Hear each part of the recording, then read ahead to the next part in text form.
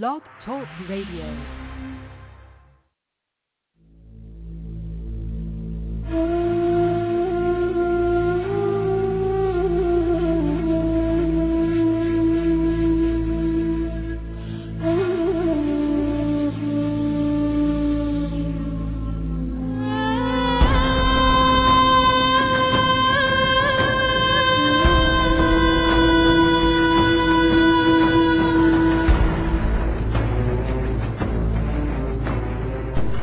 Planet X, Nibiru, megaquakes, nuclear war, martial law, New World Order, FEMA camps, guillotines, aliens, UFOs, fallen angels, Anunnaki. Their Earth will never be the same again. And at that time Michael shall stand up, the great prince who stands watch over the sons of your people. And there shall be a time of trouble, such as never was since there was a nation, even to that time. And at that time your people shall be delivered, everyone who is found written in the book. And many of those who sleep in the dust of the earth shall awake, some to everlasting life, and some to shame and everlasting contempt.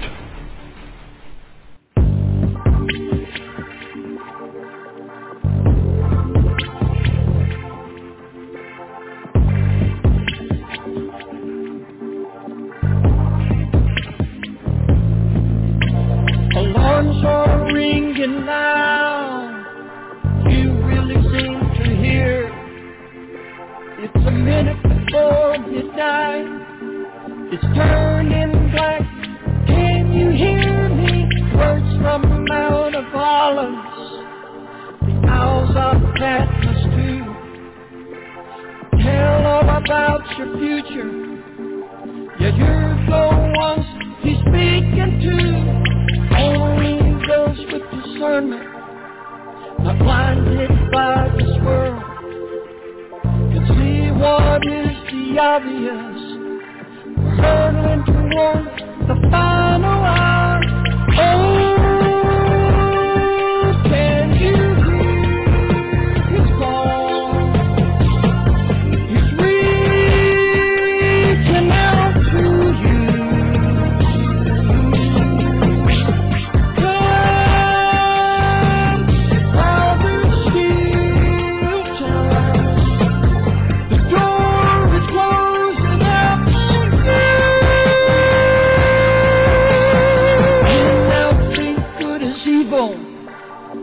Say that evil is good. Every man does what he thinks is right. In his own eyes, ignore the truth. Leaders talk about nuclear war. It's now just a push away. Judgment is about to fall on man. Only the just will stand the day. Men led by evil spirits, they come from the other side, lead men to their destructive end. It's all written in His holy word. Oh, can you hear His call? He's reaching out to you.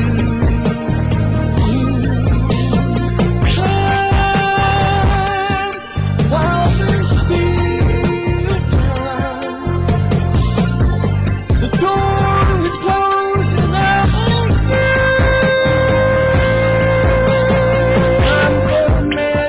its course, 6,000 years have passed. Now judgment comes upon the lost. No time to waste, run to the cross. Drunk on lies of this age, feel too smart to believe. Trade their future for their lust. Blinded by sin, they call you to join them. Wrong into the order that Satan has designed. Men getting ready to sell their soul for a chance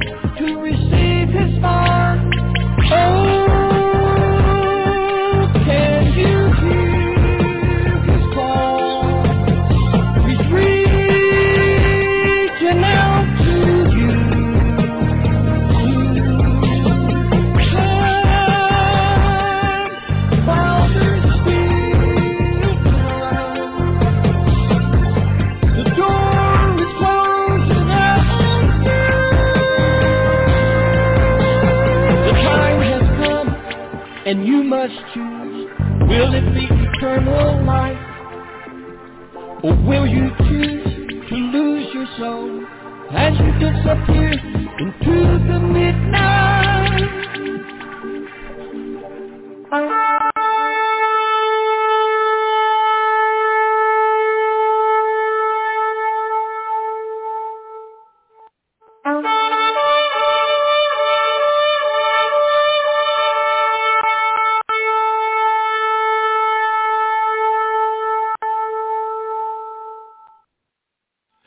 Dear Heavenly Father, thank you, Lord.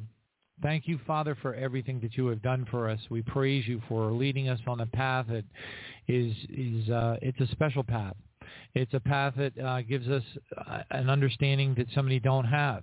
But yet we see the benefits, the incredible. I just praise you because I've gotten so much feedback from so many people. I've seen it with my own eyes. I've heard it with my own ears, dealing with clients from all around the world, hearing testimony from people that are listeners of the program. So many people are waking up. They may all be at different places in their walk, Father, but we see your handiwork in allowing Satan and the judgments to start occurring in the manner that the Bible lays them out in the Olivet Discourse in Revelation 6. Father, I praise you for the moment that I talked to my sister a couple of days ago where she said, oh boy, are we in the middle of the end times, even though she has no understanding of the book of Revelation whatsoever. But Father, we just praise you and we thank you for everything. We thank you for teaching us, for showing us, for leading us, for helping to steady our path, making our path straight, helping us to learn to trust you, bringing us through difficult, fiery trials and not letting up. Not letting up at all, and letting those fiery trials continue to beat us down, and then we have to build ourselves back up and to be separated from the flesh, and to be much closer to you, Father, in the Spirit. And you're going to make we can tell you're going to make sure that each and every one of us do not get into a place of comfort, that we stay in a place of continuous discomfort, and that knowing that that's going to draw us in closer to you, knowing that is going to break us and build us back up into a place where we draw in closer to you, because that's the only place of comfort that we have anymore. And that's a good thing, especially as the day grows near. And we know it's near, we just don't know how near. And we estimate probably a couple of years from now, we don't know. It could be sooner, it could be later. But we praise you, Father God, and we thank you for teaching us not to be listening to the YouTubers and not to be disparaging them either. To know that they believe with all of their heart that they're serving you, and to continue to pray for them, and to remember that at one time we were the ones that were listening to those very same YouTubers, or not the same people, but similar people giving similar messages, and it helped us. It moved us along in our walk, and we pray in Jesus' name that the new generation of younger and not necessarily younger, but definitely different. Definitely, some of them are younger YouTubers that are out there that are hearing from you, Father. Or at least they believe they are. We praise you for them, Father, because they're touching other people. They're touching people that we wouldn't be able to touch. They're talking about things that we wouldn't even bother to talk about, because we already have a portfolio of events that we're watching for prophetically. We already know we've already cherry picked out what the most important events are, and we're not really worried about lesser events. We're not troubled by notions that China is going to be overthrown or any of that kind of stuff, because we know it's not going to happen. And we praise you for bringing us to the place where we have such an understanding, not one that's necessarily 100% comprehensive, but one that certainly gives us a stable and steady, steadfast ground to stand upon, where we don't get sucked up by every riptide of hypercycle raptureism that there is out there. We know our time is coming. We know that we're getting closer. We see that we're in the third seal. We praise you for that. We thank you for the trials and tribulations that we're going through, that it keeps us low, and maybe we're burned out. Maybe we're tired. Maybe we can't take anymore. Maybe we can barely get up in the morning. But Father, we just praise you, and for whatever it is that you feel is necessary for us to go through, because we know that it is in our best interest, because your Scripture, your Word, our Jesus says so, and we thank you for that. We thank you for Romans 8:28. We thank you for telling us that if we are in love with you and that we are serving you, that there is no condemnation for us, that we are in the place that you want us to be, and we long to be even closer to you and walking closer in your will on a daily basis. We pray that you will show us that way, that you will lead us to that golden, awesome, glorious, peace-filled, trust-filled place that can only come by dwelling in the secret place of the Most High and living in a place of trust, having no place to turn to, no trust in ourselves, no bank accounts that we can depend upon, and living day by day in that trust, knowing that you are our Father and that you are going to take care of us no matter how difficult things get, even if it feels like at times, sometimes that you may be distant, but we know that this is the end times. The throne room is incredibly busy, that there are dynamics happening all over the world that we're completely unaware of, and that we're being lied to from every direction, from virtually every source of information on the internet, and we have to go the extra mile to try to sort it out and figure out what's true and what isn't. But we praise you for the wisdom to be able to do so. We thank you for keeping us with a sober and steady mind, and we pray in the name of Jesus, more than anything, that we walk forevermore in your will. In Jesus' name we pray, and we thank you, Father. We praise you for every day, no matter how hard it is. Amen.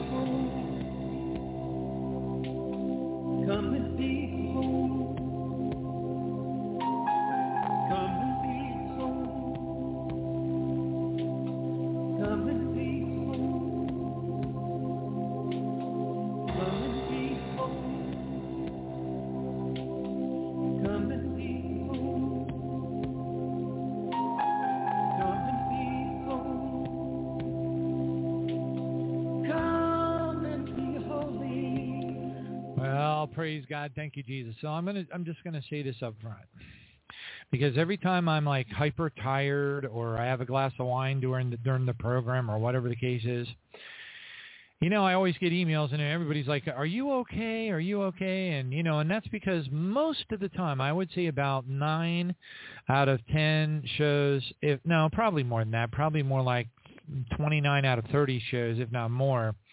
I'm usually well slept. I don't know. The Holy Spirit takes over. My energy level is relatively rejuvenated. Sometimes I'll even dare to have a cup of coffee, which of course with my insomnia, that doesn't help much. But anyway, and then I get these emails. God bless you all, and I thank you for your compassion and your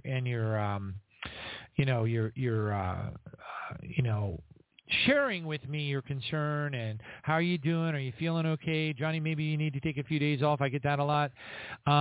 It isn't like that. The story, I'm 60. I'm going to be 61 in about, this is just like unbelievable for me. I would have bet dollars to donuts that I was going to be dead by the year 2000 because of the way I was living. And I was once saved, always saved, so I could live any way that I wanted to. So anyway, the very idea that I'm going to be 61 by March is so mind-blowing that I really can't process it. And quite frankly, I don't care. At the end of the day, it really doesn't mean anything to me. I'm the type of person that I'll cut my hair, like a buzz job. I'll look like Beetle Bailey, and I don't really think about it. The hairstylist is kind of like thinking to myself, are you sure you really want me to cut it that short? Are you sure you really want me to do this? Because she's like, she sees my hair standing out, and she wants, she's thinking that I care about how I look, for the opposite sex. And the reality is I don't give a rip what I look like to the opposite sex. Because I have absolutely zero interest in the opposite sex. Okay? But anyway, that's all beside the point. The point is that, today was exceedingly difficult. The day before was exceedingly difficult. The week before was unbelievably difficult. I have been through... I don't even want to, it's just amazing. One of the things that I'm going through right now, which is why I'm so exhausted, I can barely function at the moment, other than the fact that I had no time to eat or anything and gave away all my Thanksgiving leftovers to somebody who is much more needy than me. Believe me, I got the belly to prove it. But anyway, not because I overeat. I'm just one of those people that, has that running in their family. And, the unfortunate ones of us that have that DNA where we gain weight, just by looking at a table of food, unfortunately, and that's a reality. I mean, the thin people that, have the less efficient metabolisms, they just say, oh, you're just a fatty, you just overeat, you're just a pig, that kind of stuff. And that's not true. And it's just because they lack intelligence. They have enough ability to form words to say mean things, but they really don't have the intellectual capacity to understand exactly the difference between various metabolisms and the DNA and blah, blah, blah, blah, blah, and all that other stuff. But anyway, so, when you're approaching 61, and you're getting bombarded. Hurricane Ian bashed the heck out of Florida, as we all know. Then right after that, we got nailed with Nicole, which didn't make matters any worse or better with the insurance companies. And then, of course, there was a multi-tens of billion-dollar fraud that was committed down in Florida over the last 2 years, where these people would come up and knock on the door of, I suppose, less suspecting or maybe cooperative fraudsters, and they would say, hey, we can get you a new roof. Let us do a roof inspection for you. And I don't know who said what to when to where to why to how, but the bottom line is the scam was that the people that were doing the roof inspector had cleats on their roof inspection, had cleats on the bottom of their shoes, and they were intentionally poking holes in the plywood, and then it would rain and the roof and the leaks would come through, and then they could file this like massive homeowners insurance claim. And it was happening all over the state of Florida, by the tens of thousands. Okay, so when you do the math, the bottom line is the insurance companies in Florida they wanted to leave. So after Charlie, what was the other one? Charlie, Florence, I want to say Ian, but it wasn't. It was something like Ian. It started with an I, and anyway, there was a fourth one. So there were actually 4 hurricanes that hit Florida in 2004, and everything changed. All the insurance companies packed up their bags. They literally did. Allstate, Nationwide, Farmers, all of them. They just said, see you later, alligator, and they packed up their bags. They were moving their offices, and the Florida State Insurance Commission came out and said, no, please don't go. And, because, of course, then they can't houses can't sell because the mortgagors will not sell a house without insurance. So it was a disaster. And then, of course, the Florida State Insurance Commission had to cut all kinds of deals, and we'll give you this incentive, that incentive. You can get away with this. You can get away with that. And, of course, it hurt the consumer. But it hurt and helped the consumer. So that's the interesting paradox about it, is that they saved the state's ability to sell real estate, which would have been lost. The only option that they would have had was what they did create, by the way, and it's the equivalent of SR22 car insurance for homeowners. Okay, so basically, and anybody who's ever had to get, for whatever reason, a SR22 car insurance in the United States of Babylon the Great knows that that'll sink your budget. You're toast. Okay, your $100 a month insurance that's got comprehensive and everything else on it and free rental and all that roadside assistance, that's gone. Now you're paying $400 a month. Okay, well. So with the roofing fraud in Florida that lasted for years, that caused another rift where the new state-subsidized insurance companies that became alive and they just came up out of nowhere. There are a bunch of no-name companies. Nobody knows them. All right. There's no nationwides down here. I think the only one that's a relatively large one that still operates down here is AAA, because they tell everybody, here's what they do. They go, hey, we're AAA insurance, and we're a Florida company, so we're going to give you a great deal on homeowners insurance. And they send you this gigantic 8.5 by 11 big folder, excuse me, and all kinds of stuff. And then we'll bundle your car and we'll save you all this stuff. And you call them up and you have to fill out all these forms. And then you get this young person on the call. And she's like, well, the first question we need to ask you is, how old is your roof? And you go, oh, it's 13 years old. And they're like, oh, we're sorry, sir. We only take applicants that have roofs that are only 10 years old. I'm like, the average roof on a home has a 30-year warranty on it. And they're like, well, we don't care because it's prorated, and so we're still responsible for paying this. So we want you to have less than 10 years on your roof, which is ridiculous, because really what they're telling you is they want you to pay $18,000 every 10 years out of your pocket to make them happy. That's really what they're saying. Anyway, so I know it sounds insane, but then in the middle of all that foray, I don't know why my throat is scratchy. Well, let's take some, what is that stuff called? Colloidal silver. I'll take some colloidal silver. I told you I'm exhausted. I'm really exhausted. If I didn't have a show tonight, I'd already be in bed. Last night I went to bed at 6:30, believe it or not. And I still slept like absolutely horribly. But anyway, so then they put together what they call citizens insurance. And what that is that's kind of a co-op where the tax collectors and the state put together this big kitty of money, and then it becomes this homeowners insurance SR22. Here's the problem. You're going to lose your house. You cannot survive. You can't keep your house. It's not possible. Because what happens is the J.P. Morgan Chases and the people that write the mortgages, the mortgagors, they will escrow and suck up the money out of your accounts to make sure that you have the money that you need to pay the insurance companies. So they add it to your mortgage. Most people know this.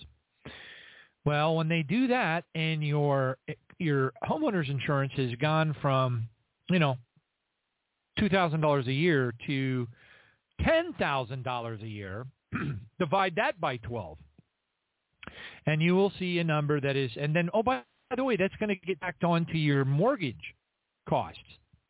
When you're not able to pay, so say you're paying $1,300 a mortgage, and you get hit by Citizens, your mortgage is going to go to almost $3,000, a month. It's going to be very close.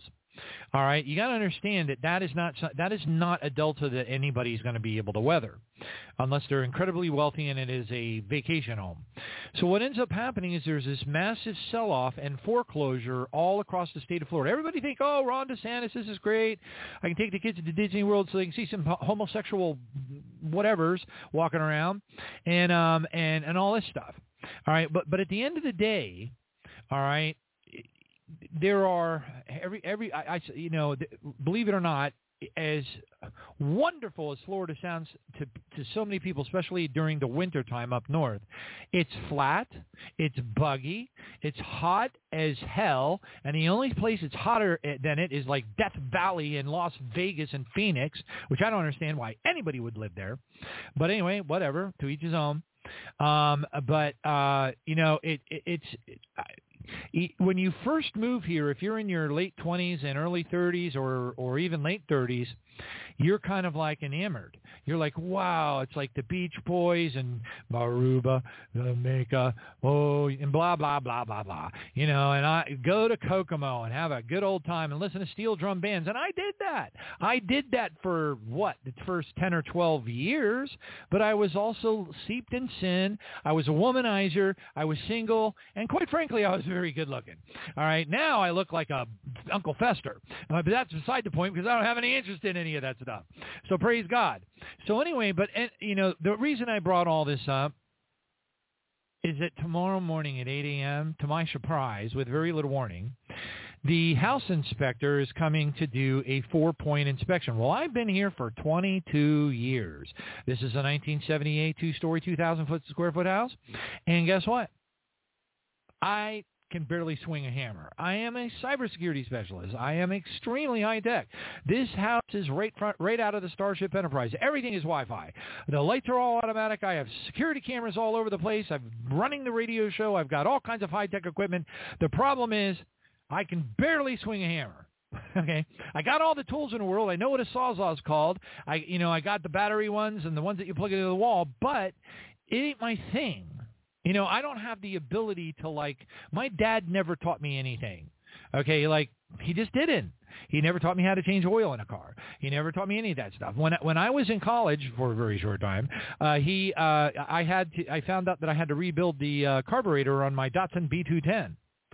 So, because I was poorer than a church mouse and could barely feed myself working at Chi-Chi's in Columbus, Ohio, I decided I was going to venture out and I bought myself a manual, and I took the carburetor off my Datsun B210. I took it up inside my apartment, spread it out on newspapers on the dining room table, kind of like that one scene in the movie War of the Worlds, and I followed the instructions step by step, like I was building a piece of furniture. Take this little gadget off, and blah blah blah, this that, and everything, and I actually succeeded, which blew my mind. I remember when I finally turned the last bolt and put the last hose on the thing, and I turned the engine and it actually started up and it ran good. And I was like, okay, this is absolutely unbelievable. Because I really, truly didn't believe it was going to work. I had every reason to believe, because I had no experience at all doing anything like that, let alone barely changing batteries out of a flashlight, that, the idea that I could pull that off was just, so supernatural and mind-blowing. I just couldn't believe it. I really was blown away. But anyway, so I guess I have capabilities. The problem is I don't have any training. My dad was just the kind of dad that when it was time to change the oil, he took it to the garage. When it was time to do this, he took it to the garage. When it was time to do that on the house, when there was something that needed to be done, he hired a contractor. My dad was a musician. That's what he did. He played more instruments than anybody I know. He had a master's degree from Temple University. I mean, I'm telling you, so to him, screwdrivers were almost as alien as they are to me. So why is this material? Well, because when I started to, there's two things that happens. When you own a house as a cybersecurity guy for 22 years, you're not looking for things. You don't spot things. You don't see things that other people that would understand home ownership and understand. People that are house building, construction, Tim the Tollman Taylor savvy people, they walk through the house and they spot stuff. They know that if you don't clean this vent, you're going to be in big trouble 6 months down the road. They know that. They know that if you don't fix this thing or you don't, if they spot a little spot in the roof or whatever the case, they know it's an emergency. They know they got to break out the big equipment. They know these things. I knew nothing. Now, what that means is I didn't find out that I had a real serious problem in this house until it was really serious, if you know what I mean. So anyway, over time, I got smarter, 22 years of time, little by little, as one emergency would pop up after another emergency would pop up after another emergency would pop up, another problem, another leak, another thing, and I just finally learned.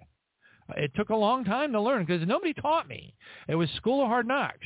And I thought to myself, why am I paying for this crummy plumber and getting a crummy job when, I can put $200 more into this and it'll last the rest of my life? Common sense after a while slowly kicked in. So, and then the miracle of all this, to have this horrible thing with the Florida insurance happening, then to punish us even more, all the home values went up through the roof. Well, guess what? You combine hurricane, higher risk, fraudulent roof to the tens of billions of dollars.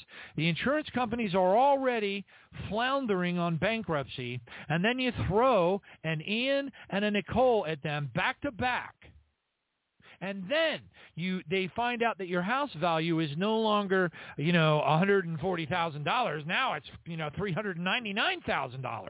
And they're going like, oh my gosh, if Hurricane Ian blew that house away, we'd be in the hole. So now we want to rewrite all your insurance. And so anyway, the insurance company that I've been with like forever, they really flipped out, and they sent this binder. It was like an inch thick. It was like honest to gosh, I needed to get a lawyer. I needed to get a lawyer and have a lawyer read it because they wanted me to sign power of attorney over, and I had to set up a special bank account, kind of like an FSA account, I think they call it for young families where they stick money away for medical bills or whatever. I don't remember what they call it, but anyway, but you know what I'm talking about.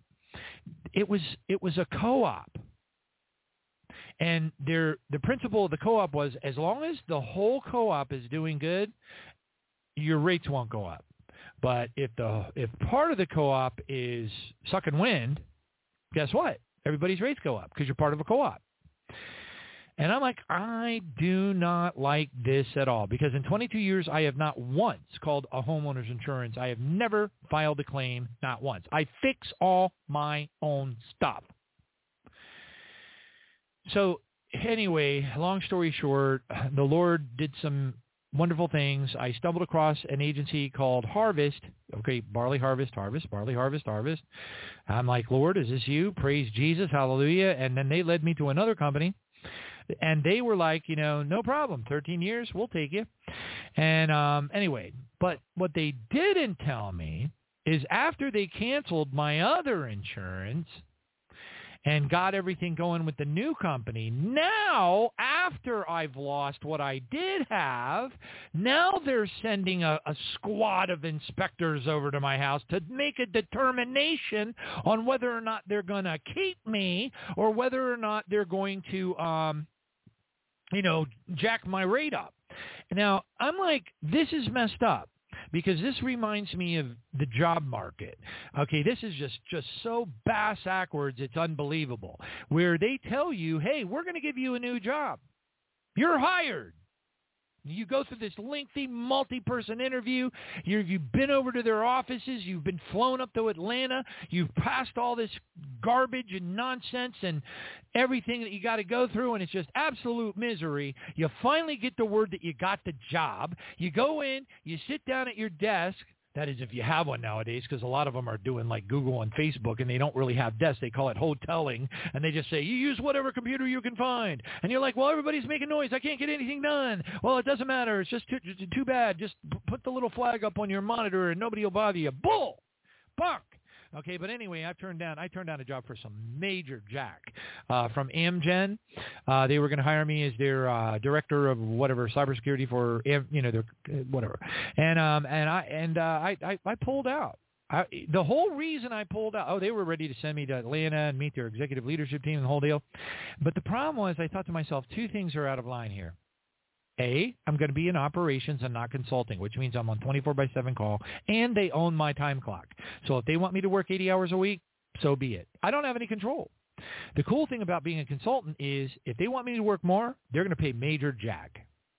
Major jack. They're going to be paying about $350 an hour more for those extra hours. They don't like that. So they do everything they can to negotiate stuff on a reasonable level, which allows me to be able to sometimes sleep. So that's kind of good. That was one problem. But the other problem was when I got, when I saw the facility and I was like, what? I don't have an office. I don't have a cubicle. I don't have nothing. And I'm like, okay, forget this noise. And I just sent him a nice letter. Thank you very much, but I have reconsidered, my blah, blah, and all that. I pulled out. But anyway, all beside the point. The point is that they broadside you. You go into, you get the job, you're sitting in your cubicle, and then they come back and they tell you, hey, now this has never happened to me, but I know it's happened to a lot of people. I know people that it's happened to. You didn't pass your background check. Sorry, but you're fired. What? You hired me? I gave up my old job. I'm sitting here. I was at my old job for 5 years, 6 years, 7 years, and I'm sitting here in your office now. You gave me an offer letter, and now here I sit, and you're telling me that my background check didn't pass? See, I can tell you one thing for sure. If I take another job, I will either start my own business or I will, which is probably what I'm going to have to do because I just can't tolerate working. There's a point in your life where you outgrow corporate America. There's a point in your life where you're like, I'm not taking an order from one of these jackanapes one more time. I'm not doing it. And I'm definitely not going to sit in one of their boardrooms with a bunch of, I don't know what you want to call them. Did you know that they have something like 300 different LGBTs now? There aren't even, I was joking around about a year ago. I started making cracks about, there's so many letters now, LGBT, LMNOP, QRST, UV. My goodness, I guess we're going to have to add the Chinese alphabet here pretty soon. Well, guess what? They're now up to 300 of them. Just when you think there's a limit to how sick and twisted the stuff we're going to have to go through is going to become, you realize there is no limit. There is no limit. And if things continue on the track that they are, which I think they will, it's going to be much, much, much worse, and that will bring on persecution of the Christians in this country on a level that has never been seen before. And it's going to get bad. It's going to get bad. The question is the barley harvest going to be here that long? Maybe so, but we don't know. Kind of almost sounds like it when you listen to the Olivet Discourse from Jesus. Okay, that's Luke 21. Luke 21, Matthew 13, Matthew 24, and Mark 13. Okay, very important. Probably three of the most important books in the chapters in the entire Bible. Along with Revelation chapter 6, if you understand the metaphors, which most people don't. All right, but anyway, so in the same spirit of that absolutely ridiculous dynamic where you quit a job where you have tenure, long time experience, all this other stuff, and lots of vacation, blah, blah, and you go over to a new job because you think you're looking at a better opportunity and, all this other stuff, and then they come and they tell you, oh, sorry, Oh, and by the way, if they want to get rid of you for whatever reason, they'll find a way. I've watched the evil in corporate America that I have experienced firsthand. I wrote the policy for a company that was a Fortune 100 company, which means they're making over $20 billion a year, minimum. All right, and I worked for them for about 5 years. I'll leave their name out. And I wrote their information security policy for the whole worldwide company. Okay. They had, I don't know, I can't remember, 5 locations in South America. I think it was 13 locations in EMEA. And I wrote their information security policy. I put together their entire information security program. I wrote everything. I did everything. Everything, absolutely everything by myself. And But that's what they hired me to do. They brought me in. This is what they said. They said, we're bringing you in as a sharpshooter from the industry because we need to build an information security program and we want you to help us do it. That's what they said to me during the interview process. I'm like, okay, cool. But anyway, so I wrote this information security policy, and it was very good. As a matter of fact, a lot of the language that's in there I'm still using even today. But the point is this. I literally watched two managers. They had this one guy on the team that they didn't particularly care for. They just didn't like his personality. He never did anything wrong. They just didn't care for his personality. So what they did is they read through the information security policy that I had written, and they used it as a weapon to fire him with no warnings, no write-ups, no 3 strikes you're out, nothing. He just called HR and said, oh, look, you broke the policy, escort him to the front door, go say goodbye. And I'm like going, you can't be that evil. But they were. And that's how it is in, now a lot of the smaller companies, the ones that make under $500 million a year, especially if they're making under $100 million a year. If a company is making under $100 million a year, I'm not saying they're necessarily fun to work for necessarily, but they can be. If it's a white-collar job working for what's known as a small company, which is typically under $100 million a year, you're probably having a good time when you're working. Now, I'm not saying that you don't have busy days. I'm not saying you don't have bad days. And I'm not saying that there aren't going to be times that the customers aren't snarky on the phone and all that kind of stuff. Good and bad always comes. But the smaller the company, the more white-collar it is, and the smaller it is, the more fun it is to work, the more camaraderie it is. You know everybody's first name. You're not just a number. They're not going to do layoffs. They have no reason to do layoffs because they don't overhire, blah, blah, blah, that kind of thing. So you're very, very fortunate. You're very, very blessed if that's where you are and where God has put you today. However, if you are working in, if you will, white shirt and tie corporate America, you're in a very bad spot right now. And we all know it. Because we see the numbers, we see what's happening, we see the restructuring, we see the reorganizations, we see how we're being treated, and we know that. Well, anyway, long story short, long story long, I get sideswiped. Of course, the young ladies who hooked me up with my new policy and quickly moved me over and quickly canceled my old one, they really didn't tell me all the stuff that was involved in the 4-point inspection. They conveniently left out a lot. Okay? So I'm like going, holy camoly. So I ended up having to hire a contractor, somebody that helps me do different things, help me paint, whatever, to come out today and spend the entire day ripping apart my garage, taking down shelving, moving stuff around, because the guy has to have free access to the hot water heater, and I had a gorilla shelf that was installed because there's not a lot of storage space in Florida. That's another thing. You don't have any basements here. Okay, you're on a flat, it's called a concrete slab, and so guess what? So you coming from the north and you have these basements, you've got part of your basement's cordoned off for storage, and you got all your summer stuff and your folding chairs and all, and your pull things, and none of that in Florida. No, you got to go out of your way just to find a place to stick if you buy what, if you're a Christmas tree person, it's a pain. Everything is hard as far as storage is concerned. So gorilla shells are gold. If you don't have 2 cars in a 2-car garage and you only have 1 car like me. So I just put gorilla shells all around the thing, and then that helps me get by with storage. But anyway, guess what? I got to tear that all down because this inspector needs to get to the hot water heater. Now, if this guy comes in and tells me that I need a new hot water heater, get this crap. Sorry for the crap word if you find that offensive. I don't mean to be offensive, but I'm just saying. Get this. If, for whatever reason, he decides that the hot water heater is too old or whatever the case may be, and he doesn't like it, whatever. It's as beautiful, white, and clean as it was the day that I bought it at Lowe's. And it's 100 gallon, which you can't buy anymore. They only make 800 is the biggest. Get this.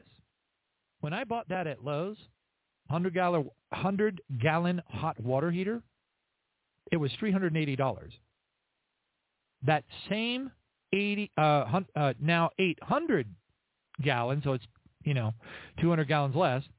I'm sorry, I don't know, a couple hundred gallons less. Whatever. I can't do math right now. I told you I'm too exhausted. But anyway, it's 800 versus, I'm sorry, I'm thinking thousands. It's an 80-gallon versus a 100-gallon, which is a 20-gallon difference. But the point is this. If I buy a new, because I'm being forced to, hot water heater, when my current one is perfectly good, instead of it being $380, it is now $2,789. Yes, you heard me right, $2,789. So anyway, I was talking to my boss about this today because I was troubled by it, and also because I had changed 4 shirts because I was working so hard in between conference calls with customers and all this other craziness that I have to take care of with my job. And running up and down the stairs, moving shelves, moving this, moving that, covering this, patching this, all that kind of stuff. And making sure, doing everything that I possibly could, because I had to read between the lines. I didn't know he was going to look in my attic. I didn't know he was going to look in my attic. So he's going to look at the roof, but it didn't tell me that, I had to really read between the lines. And I'm like, oh, daggone it. So then I had to go clean that up because I didn't want him to see anything that, I didn't want him to see, whatever. Because 22 years, your attic can get pretty dorked up. So anyway, especially if it's a crawl space. Now, if it's a big old full-size attic, that's easy. You just sweep it and keep it clean and all that kind of stuff. No big deal. But if it's a crawl space, that's a pain because you can't get up in it. You can only stick your head and shoulders up in it a little bit if you're small enough. Now, if you're really small, I had Tico come over, the electric company, come over to do a energy audit, and they actually sent a true midget. I was surprised that he didn't break out into we represent the Lollipop King. But the guy was a true midget. He was a little bitty guy, and he comes over the door. I'm looking out the door. I don't see anybody there. Knock, knock, knock. And I open up the door, and it's this little bitty man. And he's like, hi, I'm from Tampa Electric Company. I'm here to do your energy audit. Well, they hire those little people to crawl up the ladders and go into what they call crawl spaces, which are very popular here in Florida. But anyway, I digress. Praise God. That's why. So I spent 30 minutes explaining to everybody why I'm so beat and ready to drop dead. And the frustrations of living in Florida. It ain't like people think. Once the palm trees wear off, you got nothing. Okay? Just letting you know. Once the palm tree stuff wears off, you got nothing. And people will be like, people from up north, they're going to be like, oh, no, I love the palm trees. I love the beach boys.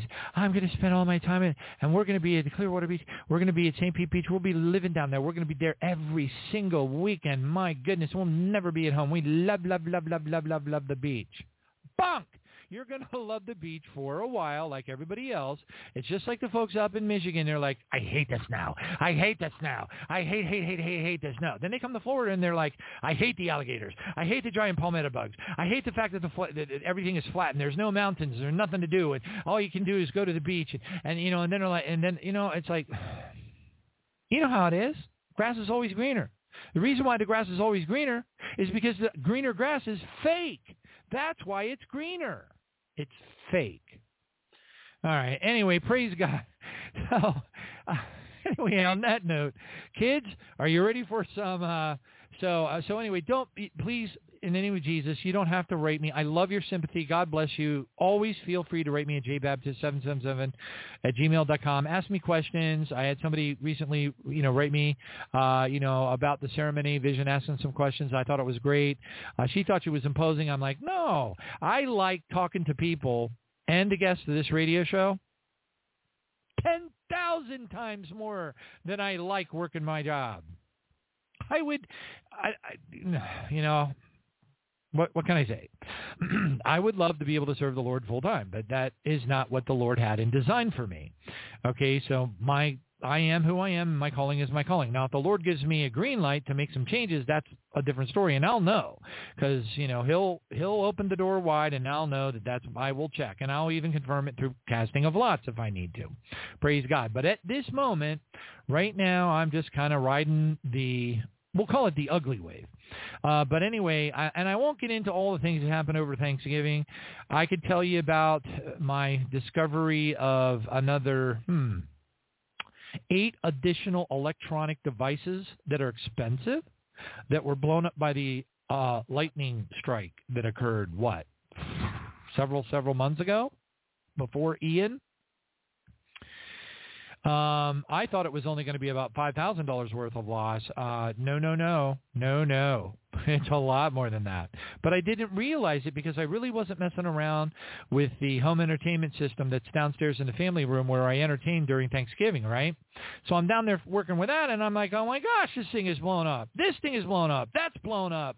I have a pile of electronics sitting beside the front door of my house that all has to be replaced. So to add on to the $5,000 that I lost from the lightning strike. Now, I could have called my homeowner's insurance, you see, and I could have gotten them to pay for much of that, if not all of it. But I didn't. However, they're still going to fly drones over my house on Friday. Yes, you heard me right. They're going to back up some men with paramilitary gear. They're going to come out of their black, what do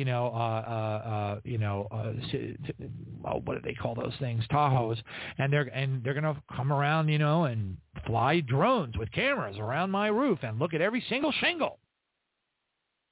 I mean, are you kidding me? Are you kidding me?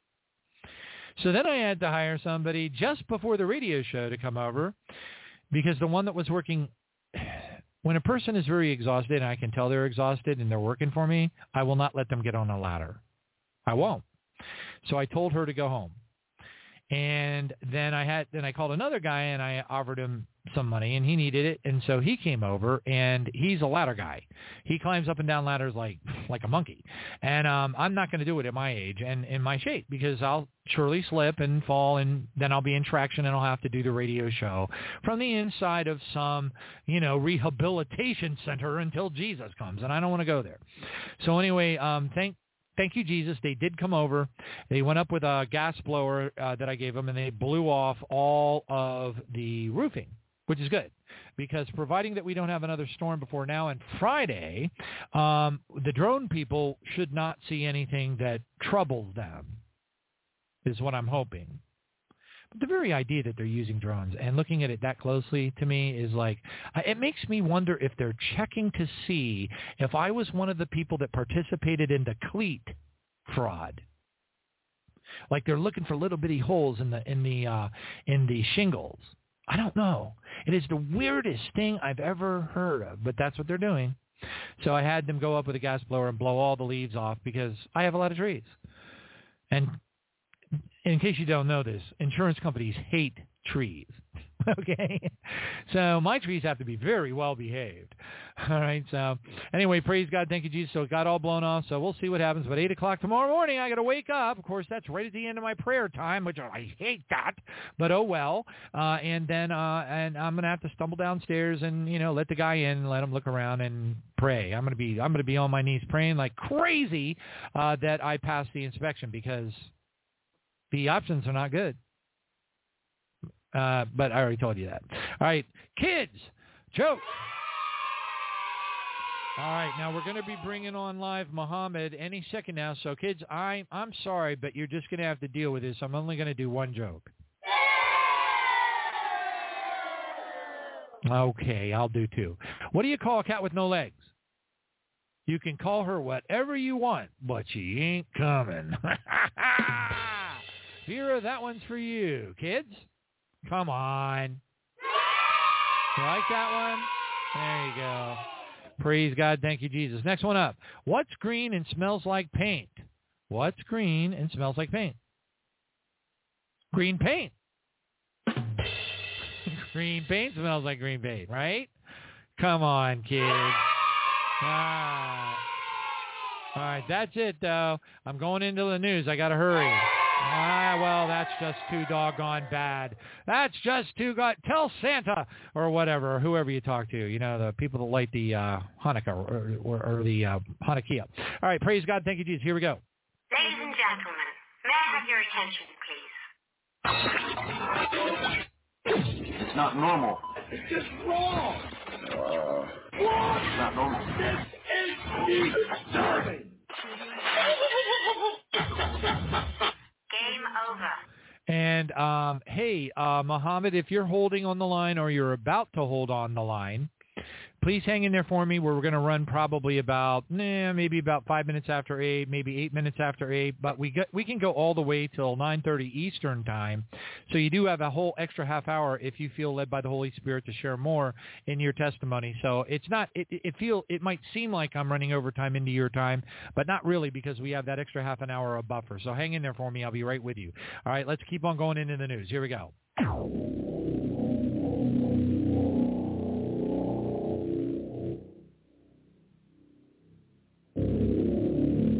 Praise God. WorldNet Daily reports alarms are sounded. Democrats will try to kill, now they put that in all capital letters, K-I-L-L, Trump if the raid on Mar-a-Lago fails. Okay? It's a whole article on it. And it mentions names of experts and this particular New York Police Department Commissioner, Bernard Carrick, who is going very clear. I mean, this guy is like on a circuit. He's going on all kinds of shows, all kinds of media outlets, and he is warning people, because obviously he's in the know, that Trump's life is at stake. All right. Now, that follows suit, by the way, with the prophecies, dreams, and visions that show Donald Trump in a casket. So he doesn't have to make it to the 2024 election, you see. Okay. Before the civil. So basically they could, they could take Trump out. I've already told you about Bill Gates saying that, in 2016, Bill Gates came forward, and, that's Satan incarnate right there, okay? So if Bill Gates is saying it, he's speaking on behalf of Satan directly. All right, no doubt about it. All right, so he's coming out and he's saying Donald Trump reminds him of JFK. Well, what that is it's Illuminati code for we're going to kill him. All right, and then you've got, this is a godly sign if you ask me, Trump doing the thing in front of the Lincoln Memorial right after the pandemic started with Fox News and Brett Baer and whatever. All right, and again, how much symbolism do you need? Never mind, his wife, did what Jackie Onassis did with the flower garden and the rose garden and everything over at the White House. There is so much symbolism there, and there's so many parallels there. It is undeniable. It is unbelievable. It is unreal that anybody wouldn't think about it. But then to have this ex-police commissioner who's obviously well-connected warning everybody on a circuit and going around, and he's not shutting up. It's not like he said it once. He's going on every single TV show, radio show he can get himself on and telling people they're going to kill him. They're going to kill him. They're going to kill him. What does he know? Who does he know? Makes me wonder. Next one up. According to this article, it says it's the Holy Spirit talking board for you to have as a guaranteed demon-free seance with Jesus. Did you hear me right? Well, I'm going to read to you. Now, that was from the article on Now the End Begins, but this is the actual product on Amazon.com. It is entitled The Holy Spirit Board by Holy Spirit Games, Christian Religious Talking Board for Seance with Planchette. I don't know what Planchette is. I don't care what Planchette is. It's irrelevant. Don't bother telling me, because I really just don't. Forget it. This isn't a Ouija board, and they will become demon-possessed thinking that they're... Enough said. All I can say is, all right, next one up. A difficult time for everyone. CNN confirms big staff layoff. So again, it goes on to explain they hired a new leader, this, that, and the other thing. They're coming up with a new programming strategy, and they're getting ready to lay off a whole bunch of people. And that's the story of the day. It's happening everywhere. They did admit, though, that the tech layoffs that are happening at an alarming rate, while they are definitely equal to what they're calling the Great Recession, which I do not know what that means, because there's no such thing as a Great Recession. There's a Great Depression. Now, I realize that a recession is a shorter depression, but that's irrelevant. So I don't know what they're talking about. But they did say that the tech layoff is not anywhere near as big as the bubble burst, the internet bubble burst in 2000/2001. That was huge. All right, praise, which by the way, I'll take that as good news. If we can get some good news, we'll take good news. Praise God. Thank you, Jesus. Next one up. Climate alarmists set their sights on a new target.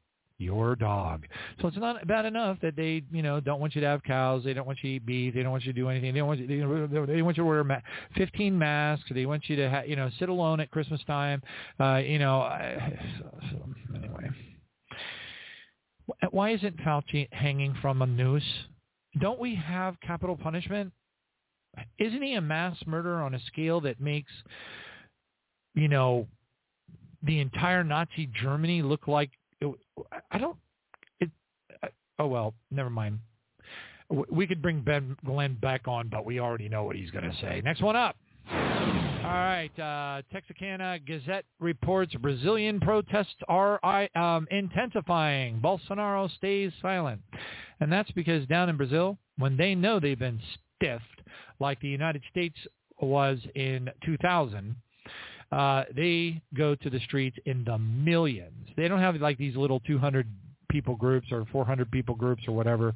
But, of course, Brazil doesn't have a faked January 6th so-called insurrection. Oh, for crying out loud. Is it a crazy? It's just hard to wake up in the morning. It's like, oh, man, am I still here? Is this for real? All right, praise God. Next one up. Smart cities worldwide are being converted into open concentration camps, says ex-Silicon Valley engineer turned whistleblower. So this guy knows, because he's on the inside and he's helping program the systems that are going to be running these giant cities that are going to be turned into concentration camps. Well, we've got more of those all over the place too. All right, praise God. I was having a conversation with this billion-dollar company and some of the executives, and we started throwing jokes around a little bit on, can you believe this happened? And one thing led to another. And I realized that these guys all knew about FEMA camps and everything. These are executives of major corporations. God is really waking up a lot of people. Next one up. WorldNet Daily reports, police put me in a psychiatric ward for COVID misinformation. Dr. Thomas Binder. Next one up, praise God. Russia advances a bill to criminalize promoting LGBT, LMNOP, W, X, Y, and Z, Cheche. I don't know the Chinese. I can say a couple of Chinese Mandarin words, but that's about it. I did that for a joke because I had to do a job up in New York for a Chinese bank. But anyway, next one up. Biden agrees to build on the success of the vaccine passports. Well, what this is talking about is just saying that he joined a group of 20 leaders to sign the United States rights away, so the Bill of Rights and the Constitution no longer exist because we're part of this global world that is agreed to handle the future health pandemics all together in the same way. Of course, Klaus Schwab said that China was our role model.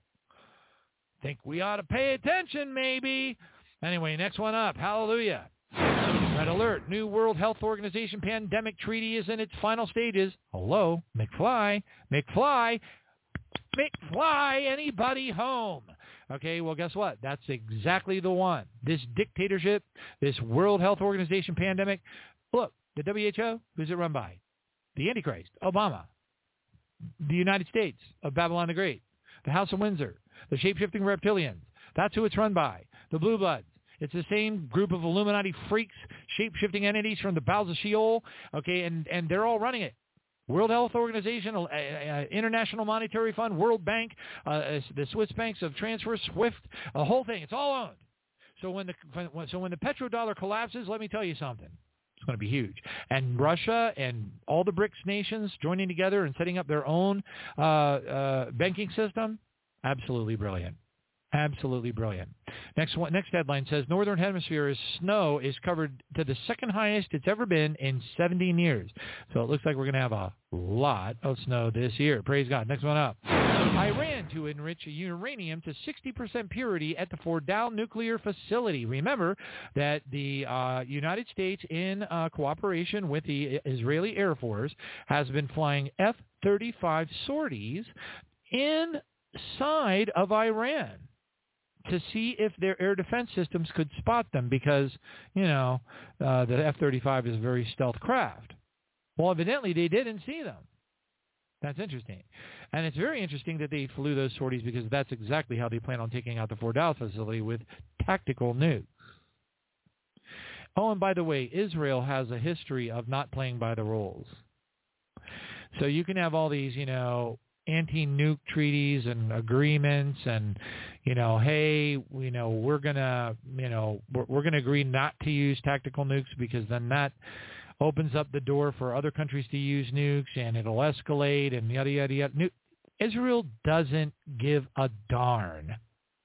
Okay, and we know that because they took the Stuxnet virus that was created to attack Iran. They stole it from the other cyber defense agencies that they were cooperating with, and they released it on their own without any cooperation at all. They didn't care. To them, it's survival. So believe you me, when they decide they're going to go in and take out the Fort Dallas facility, they will not have a nanosecond of hesitation to use tactical nukes. Every other country in the world would, but not them. So watch out. That could happen any time. All right, praise God. Next one up. Jerusalem Post reports action on Iran needs to be accelerated. Kohavi warns the United States officials that he's been cooperating with to do the practice drills with the F-35s. Could be closer than we think. Next one up. NASA warns asteroid could impact the Earth in 5 months. 1 month, 2 months, 3 months, 4 months. No. It's not adding up. No, it's not the one. Daggone it. No, it's not the one. It's just not adding up. The other prophecies have to happen first. All right, next one up. Sign of the Time News reports southern states are hit by 23 tornadoes overnight, and more are expected. It's kind of like a weird time of the year to be having like 20 tornadoes. That is like super, like day after tomorrow stuff there. Next one up. An opinion poll was written, and this particular individual, Gregory Copley, says, is the unthinkable collapse of the communist China now thinkable because of all of the riots, chaos, and mayhem over the COVID forced lockdowns, etc., and the murder of their own population by their own government, which, by the way, that's part of the master plan anyway. If you are like me. Now, I could stop and play you an audio clip of a whistleblower that was working for an intelligence agency that was also working within China, and he got a hold of some recorded information and found out that the Chinese CCP government was already planning on wiping out their own population. So they're all going to die anyway. They just don't know it.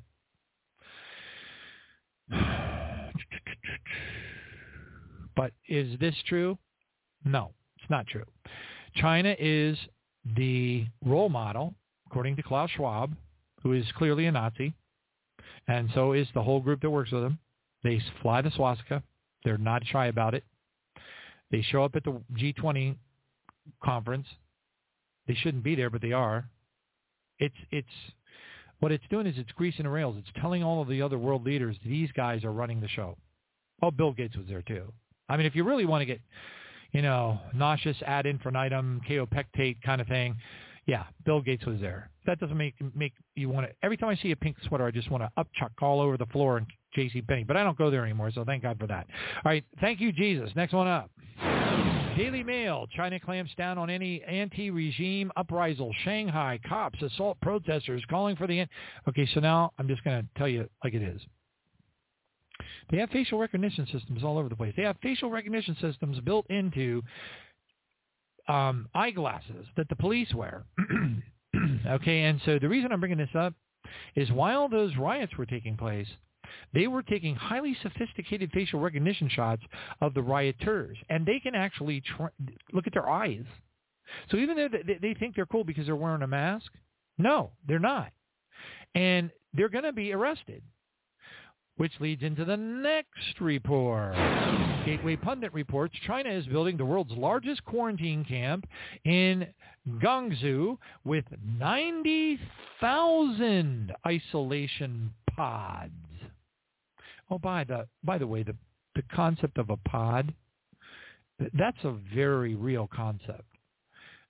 These little pods that they're going to shove people in have like a quarter of the space of a jail cell at the Colorado Supermax. Okay. Anyway, you can read between the lines. You can see where this is all heading. Hopefully you can. And if you don't know about the ghost cities, type that in. Type it into Google. Type it into DuckDuckGo. Take your pick. Just type Chinese ghost cities, and you will discover, it's very overt, very out in the open, that there are entire cities, skyscrapers of very teeny-weeny little apartments stacked up on top of one another. And as far as the eye can see, and not a single car on the street, not a single person anywhere to be found, they are propped up and they are ready because that is where they're going to put the survivors. The ones that do not take the mark of the beast, they're going to take them, they're going to corral them up and take them to those cities because they're going to be the ones that worship Satan directly, the Antichrist. Are there going to be other locations? I don't know, but that's going to be epicenter of the world for the poor people that unfortunately didn't get it early enough. Praise God. Thank you, Jesus. Next one up. Netherlands seeks to close 3,000 farms by threatening farmers with compulsory land buyouts if they refuse voluntary offers to comply with the EU climate laws. So basically they're telling you, hey, you guys can farm all you want, but we're not going to give you any fertilizer. We're not going to give you any of this. And if you raise cows or pigs or whatever and they're, too much flatulence, we're going to hit you with a massive tax because, anyway. I don't even like talking about it because it's so absolutely beyond insane. It's unreal. Next one, Austrian grocers to hand out food rations during blackouts. It's pretty creepy. So they're preparing. They're preparing to get ready to hand out food rations to people during blackouts because of what? The United States orchestrated destruction of the West. Which, by the way, is in the fourth seal, because it says a quarter, the pale horse is death, and, a quarter of the world is affected by death. And what is a quarter of the world? Okay. This is orchestrated. This is like, a Michael Jackson concert. Obama and Biden and Klaus Schwab and the Castle Windsor and all these shape-shifting creeps, they're moonwalking over our faces. Most people don't get it. Next one up. Beijing says, from the Beijing report, it says the United States has taken up the issue that the Chinese threat. They're using the Chinese threat to use it as an excuse for building up a nuclear arsenal and maintaining military hegemony. Yeah, that and everything else under the sun. All right, praise God. But no, and by the way, these reports that you hear about, China's going to imminently attack Taiwan, and there's probably going to be, and then it's going to turn into a nuclear exchange and yada, yada, blah, blah. I'm not going to mention websites, but they're very, very popular. I'm here to tell you, bunk! It's not going to happen. All right, thank you, Jesus. When Amos 3:7, surely the Lord God does nothing without first revealing it through his servants, the prophets. And if you're listening to some boohooing young lady who loves Jesus on YouTube, be careful. I got 11 years of experience with them being wrong. Okay? Just letting you know. I'm not saying anything bad, good, indifferent. I'm just giving you a heads up. All right, next one up. China to punish Internet users for liking posts in the crackdown after the zero COVID protests. So if a person said, if there was a post on a social media site and they saw people protesting and they said, I like it, and they clicked the little like button, well, guess what? Government's looking for all the people that liked it, and they're putting them under arrest and taking them to the camps. All right, next one up. Praise God. NATO seeks to buttress Russia's neighbors as Moscow attacks Ukraine on multiple fronts. So if you think that there's a lull in the game, like they want you to believe that Russia's running for their lives, and like they want you to believe that this is happening and that is happening, like they want you to believe, it's bunk. I can tell you right now, Russia is continuing to onslaught. They're shooting missiles like crazy. The calibers are flying every day. They're taking out infrastructure like crazy, and they are getting ready to roll up 200,000 men, and they're going to go in and finish the job. But they got to wait until the ground completely freezes, or all of their military equipment will get stuck in mud that's like 4 foot deep. That's something that Ukraine is kind of famous for. All right, praise God. Thank you, Jesus. As a matter of fact, the Nazis ran into it when they were heading to Stalingrad. All right, praise Jesus. Next one up. Oath Keepers Rhodes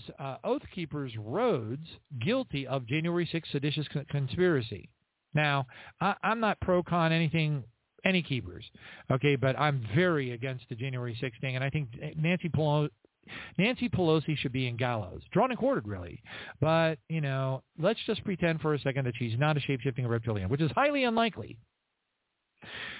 Well, then, I suppose, Father, if it's at all possible, please save her soul. In Jesus' name, forgive her. before she dies and goes to hell forever and ever. Amen. All right, the next one up. Most crucial industrial fuel faces global shortage. Now, not only did we have the threat that during the Thanksgiving weekend that the diesel was going to run out and shut down the United States and collapse the petrodollar, well, they snuck by and they got some more, diesel. But now Zero Hedge has done some research, some deep dive research, and they have discovered that the diesel shortage is massive. And it's global. And they are letting people know with these reports, by the way, one of them is from Bloomberg, that the world markets have worsened horribly so, and the threat of a diesel wipeout kind of a situation is very real. Again, if that happens, folks, I'm telling you, collapse of the petrodollar will be the result. Next one up. Iran reveals ideal targets to bomb Israel. So they're already lining it up. No surprise there. Next one up. Klaus Schwab, our favorite Nazi, says God is dead and the WEF is acquiring divine powers. He actually said that. Yep, that's how sick and twisted this is. Gee, I wonder, I guess they're going to introduce Obama after Satan incarnates the abomination of desolation. Standing in the holy place incarnates into Obama. His eyes turn bright red, and he says, I am the new leader. And Klaus Schwab comes out and says, I told you we are acquiring divine powers. Because we are taking over the world, and we are going to send you to prison camps. And they will say, work will set you free. Next one up. American military news reports San Francisco is going to vote on whether or not their police robots may use deadly force. Mommy, can I have this apple over here? It looks so delicious. And the little kid picks up the apple and shows it to his mom, and one of the robots goes, thief, red alert. And the little kid goes splattering all over the sidewalk. I mean, that's kind of garbage what we're heading for. This is unbelievable. I don't want to be here for this. Barley harvest. Anybody paying attention up there? Lord Jesus, come. Let's get this over with. Next one up. Next COVID-19 strain may be more dangerous, according to lab studies. What lab would that be? The one where they had 80% mortality up in Boston University? Oh, well. Next one up. Insanity. Now they claim there are more than, I had the number one. There are now more than 130 gender options, including gender blank. And I am not going to read this and try to figure out gender blank, because whenever I read any of these articles about this stuff, it just makes me want to, Kaopectate is your best friend. Anyway, praise God. Thank you, Jesus. Hallelujah. On that note, let's go ahead and bring on Brother Mohamad Faridi. And I'm just so happy you could join us tonight because, we had that technological blow up the last time and we had to reschedule him. And we're just so blessed to have him. Praise God. And let's go ahead and bring him on right now.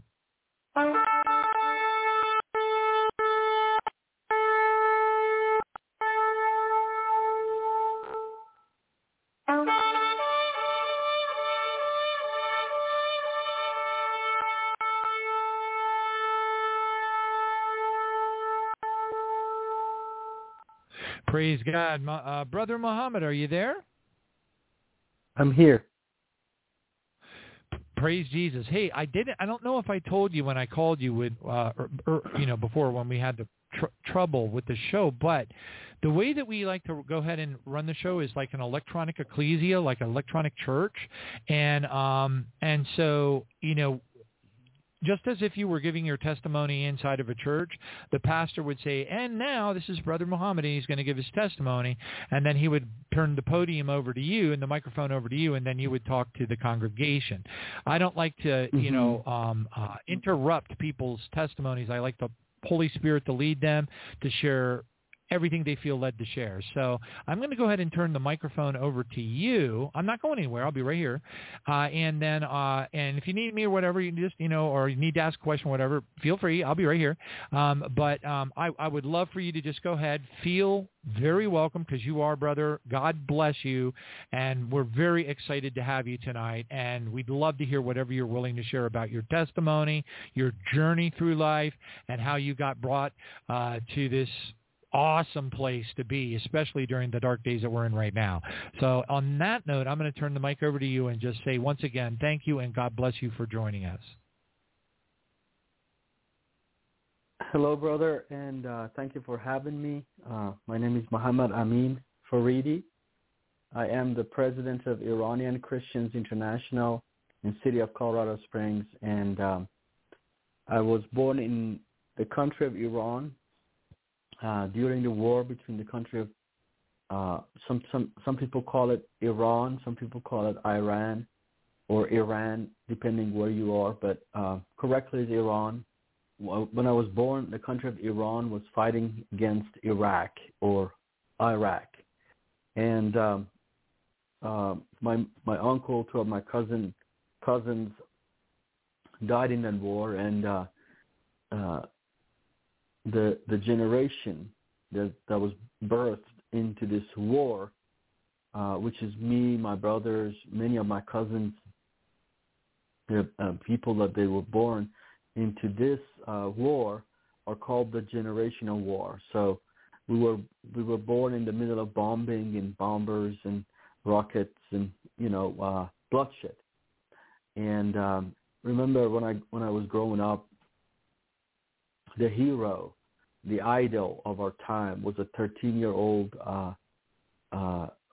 teenager that was a suicide bomber, and his picture was drawn all over the place, and he was revered in the books, in the text, on TV as the hero of our time. In American culture, in the Western culture, you watch Marvel. You want to be Captain America or whoever, Batman or Spider-Man. Our Marvel character was a 13-year-old suicide bomber. Supposedly, when the Iraqi tanks were rolling into his city, he picked up a grenade from a dead body, one of the dead soldiers. He put around himself and threw himself in front of a tank and killed himself and stopped the invasion. And this teenager became the hero, so we looked up to him, and we wanted to be like him. So we wanted to be jihadists and martyrs for Islam and for Allah. And we, as Shia Muslims, as Iranian Muslims, we prayed 5 times a day, and we fasted. We did a lot of religious things that Muslims do, but none of it was satisfactory to the God of Islam. And you always have to do more, because this God is never is pleased with you. This God is always wants to do more. The more you do, the more there is to do, until it takes your life. And the greatest thing you can do as a good Muslim is to lay down your life for the sake of Allah and His Prophet. I never forget that we Shia Muslims, we mourn when we want to communicate to God. We go through the dead imams. The imams are supposedly the prophets and the son-in-law, the sons, the people that are, according to the Islamic belief, are sinless. They have a special place with Allah. They're the medium, the intercessors. So those imams, we mourn we commemorate their death. We mourn for them. And during the ceremonies of buying favor with this people, that therefore these people, that they have a special place with Allah, they will supposedly will kind of grant you a better place in paradise, or they help you to escape the judgment. These intercessors in Islam, they will help you to escape the sin, the judgment, the fire of hell. So this dead imams, their shrines are all over the Islamic world. We have many of them in Iran, and so whenever it's their anniversary, the day of their anniversary of death, we gather in their shrines, in the mosques that build on their graves, and we mourn for them. That the belief is, if you cry for them, if you weep for them, if you shed a tear, these supposedly these mediums, these intercessors, or these dead people that they have a special place with Allah, they will kind of connect you to Allah. They would buy a special place for you. Therefore, when it was that time, you gather in the shrines, and it's time of mourning, so there's black banners all over the place, and there is a sheikh, there is a Muslim clergy, an Islamic leader that stands in front and recites a eulogy. But this eulogy is not your typical eulogy that you experience in the West. It's a eulogy that has rhymes in it. It has beats. So with those, and then you chant the names of those dead imams. And by the rhymes of that eulogy, it's just like a very rhythmic, it's like a song that they sing this for you.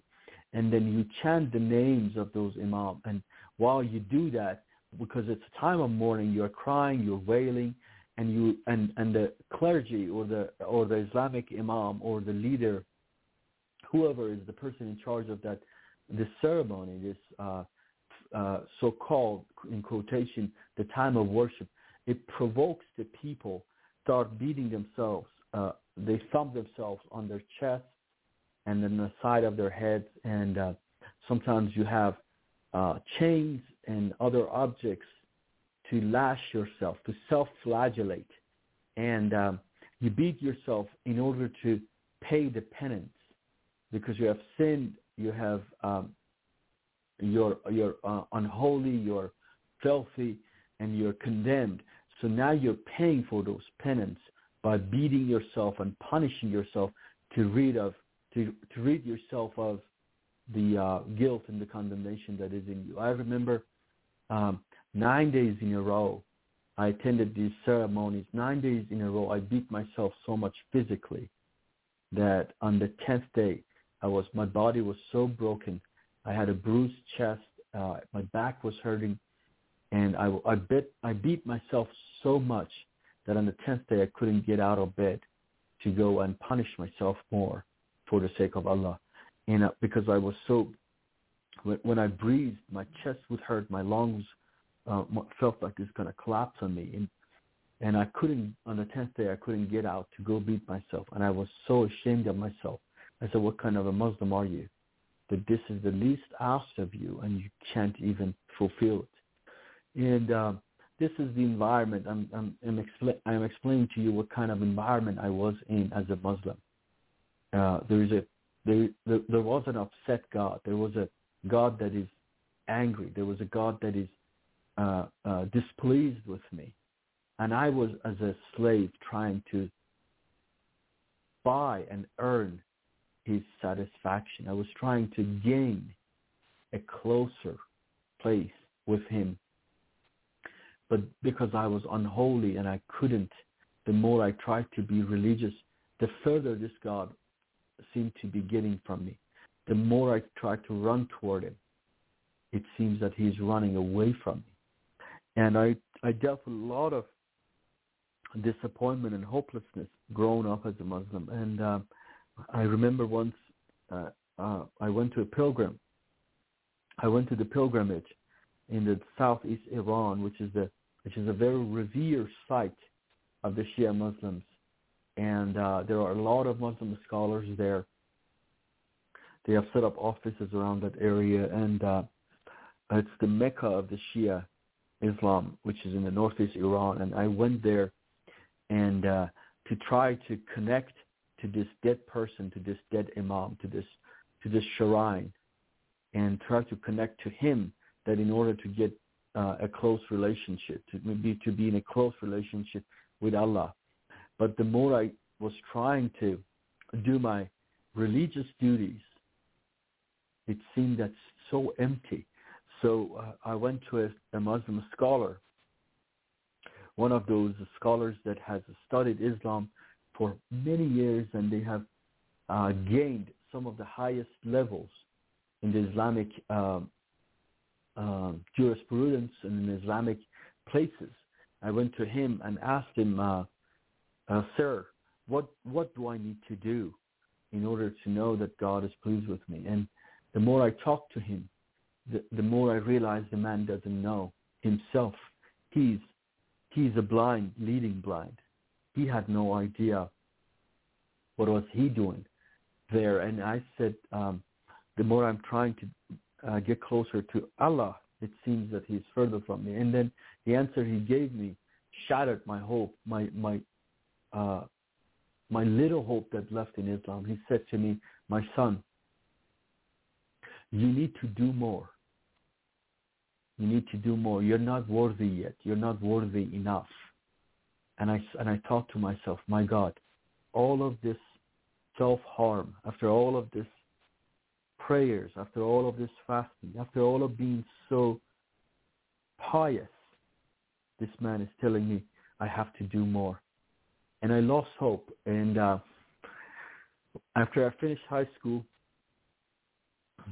you have to serve your country in a military service, so for 2 years, and it's mandatory. But because I was a religious soldier, they put me in the Revolutionary Guard of Iran. It's known as IRGC, Iranian Revolutionary Guard Corps. It's a terrorist organization. And I was trained by terrorists. This is the army that keeps the Islamic regime safe in Iran and does all the proxy wars of Iran outside of Iran. And I was trained by them. I did my 2 years of military service. There was a lot of spiritual things that I dealt with as a soldier and as an Islamic soldier. There was a lot of things about, for example, shooting guns or being trained as a soldier, how to disassemble mines, and so many trainings such as that, physical training, this and that, as a soldier. But more of the training was a spiritual.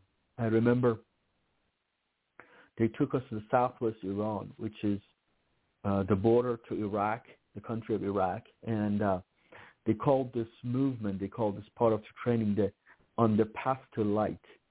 And it's like a mission trip. So they took us on this mission trip to reunite us with the spirit of jihad, with the spirit of martyrdom. They took us to the war zone when in 1980s the war started, and it lasted 8 years till 1988. Hundreds of thousands of Muslims were killed. They gave their life willingly. As I shared, my uncle was one of them.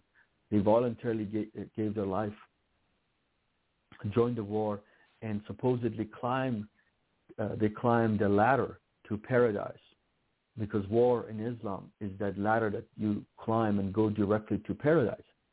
And they took us to that place, which most of the war happened between these two countries, Iran and Iraq. And when we arrived in that area, they told us to take off our boots, and supposedly this is the Holy Land, they said. And they said that this land was watered by the blood of the martyrs, and this is a holy ground that you step in, so take off your boots. And part of the training was that they put us in empty tombs and graves of those martyrs, and they during the night, and they put us in those empty tombs and graves that supposedly 20, 30, 40 years ago, some shaheed, some martyrs, some people that they died, they put them there. But now it's our time to be reuniting ourselves with their spirit, with the spirit of martyrdom, with the spirit of jihad, that we fight the fear of death by doing things like this. So this was my training, and many more things that I have experienced when I was a soldier. After I finished my military service, I came out. I was wondering what is going to happen to my life, what is going to happen to my future. And I had a friend of mine that we grew up together since age 6, and this friend of mine, had his his feet flat, so he was medically exempt from the military service. And when I was away for a couple of years, I didn't know what is he doing with his life. I was just fresh out of the military service, and I didn't know what the future holds for me, and what am I going to do. I attended mosques, and I was doing my normal living, but I wasn't sure what am I going to do. And I called this friend of mine, and he said he told me that he wants to come and see me. And I said, okay. So I went up, had a motorcycle, went, picked him up, and after talking to him about 10, 15 minutes, I realized the man has changed.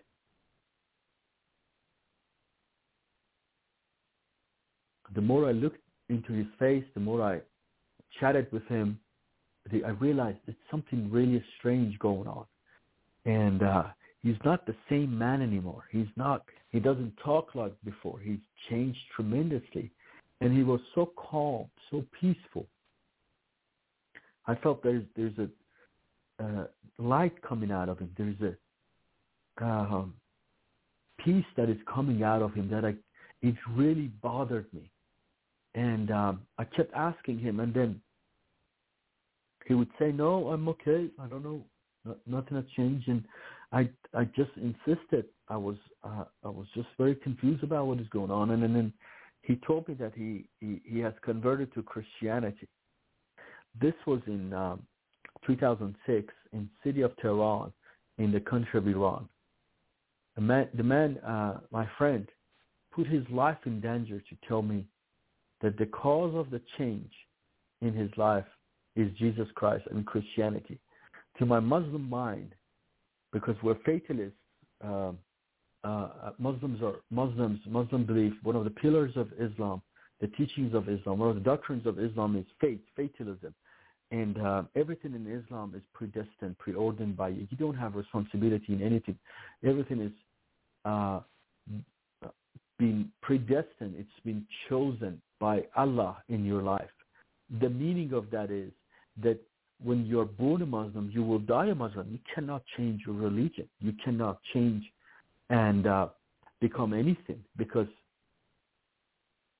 if you do that, you have to have more power than Allah, the God of Islam. It's impossible. I was so confused when he said he became Christian. You can't become anything in the context I'm coming from. You don't become anything. It is just you're born a Muslim, you die a Muslim. You just can't change that. And when he said that, I argued with him. I asked many questions, but it was just, none of it was making any sense. He just calmly explained about the goodness of God, about Jesus Christ, about the changes that the Lord has made in their life, but none of it made any sense to me. And after about talking extensively for about 2 hours, it was just like frustrating. We were getting anywhere, and I couldn't understand what he's talking about. And then the man told me that, this friend of mine explained to me, didn't you ask the reason for this change? Why are you upset about me having peace? Why are you want to know what is the reason for this peace, but you don't want to know the answer? I'm telling you, it is Jesus. And he said, I will tell you the last thing, and after this, I'm not going to talk to you.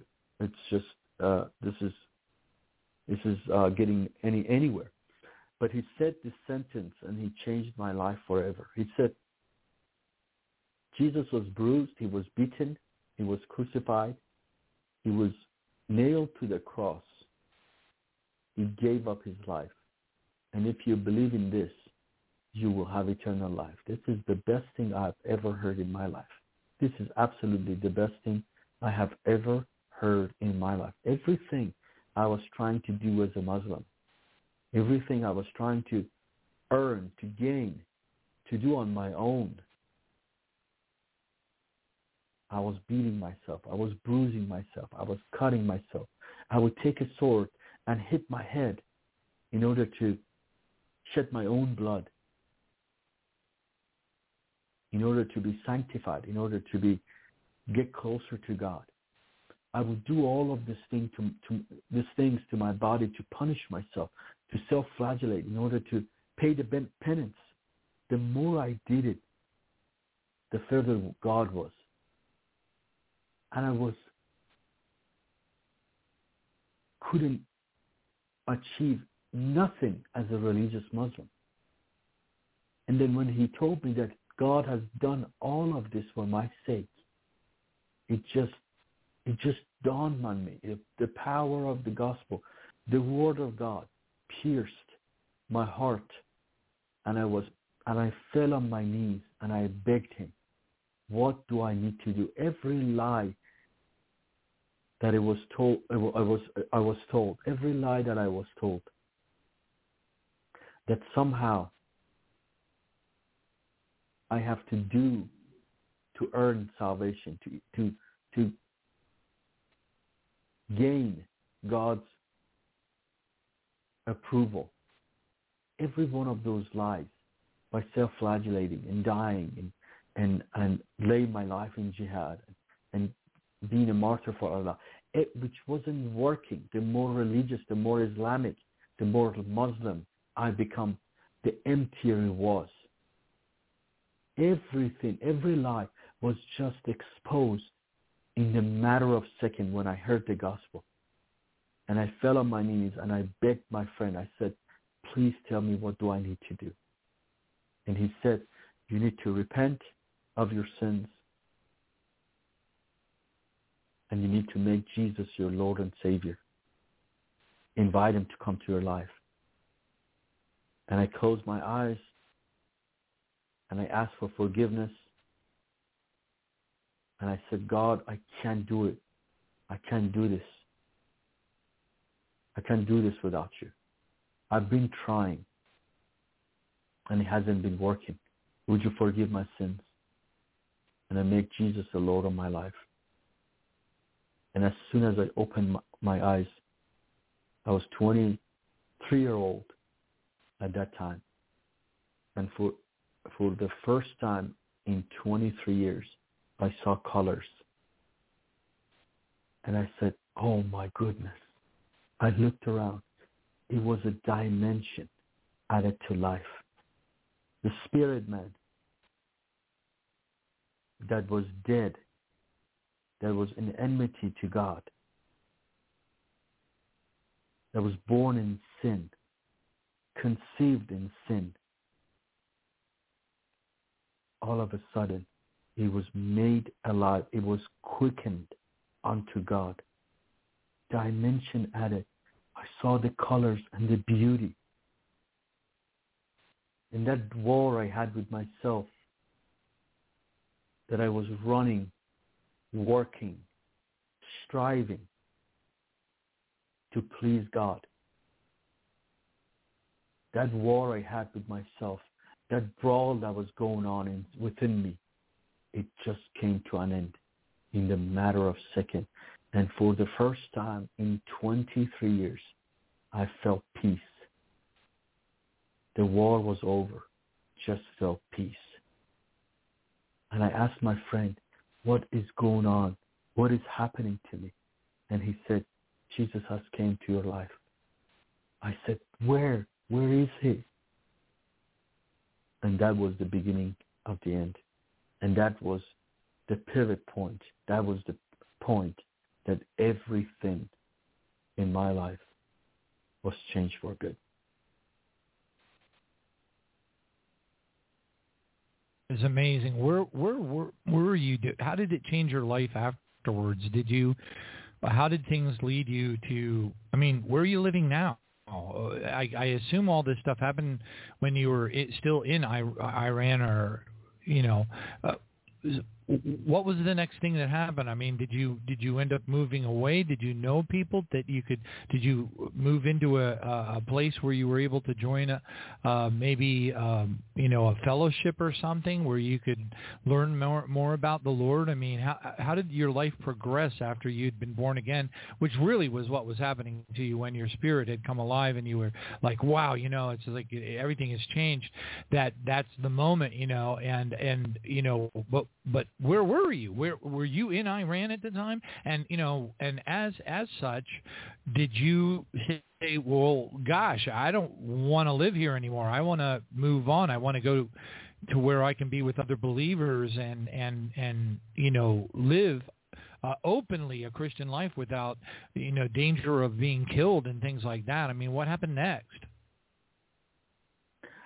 So I wish it wasn't. It was as easy as you say. I tried to explain it, but when I accepted the Lord, after that moment, I'm in Iran. I'm in the city of Tehran, and I became an apostate.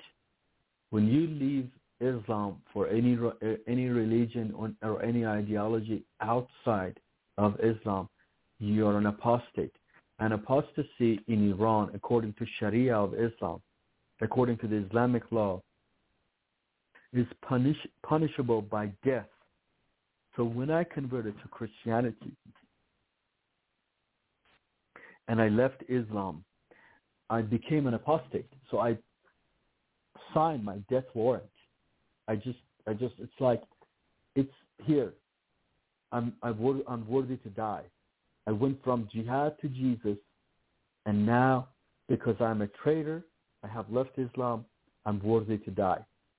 And after my conversion to Christianity, I went, after that day, that moment, my friend left, and I went toward my home, and I was thinking to myself, I literally came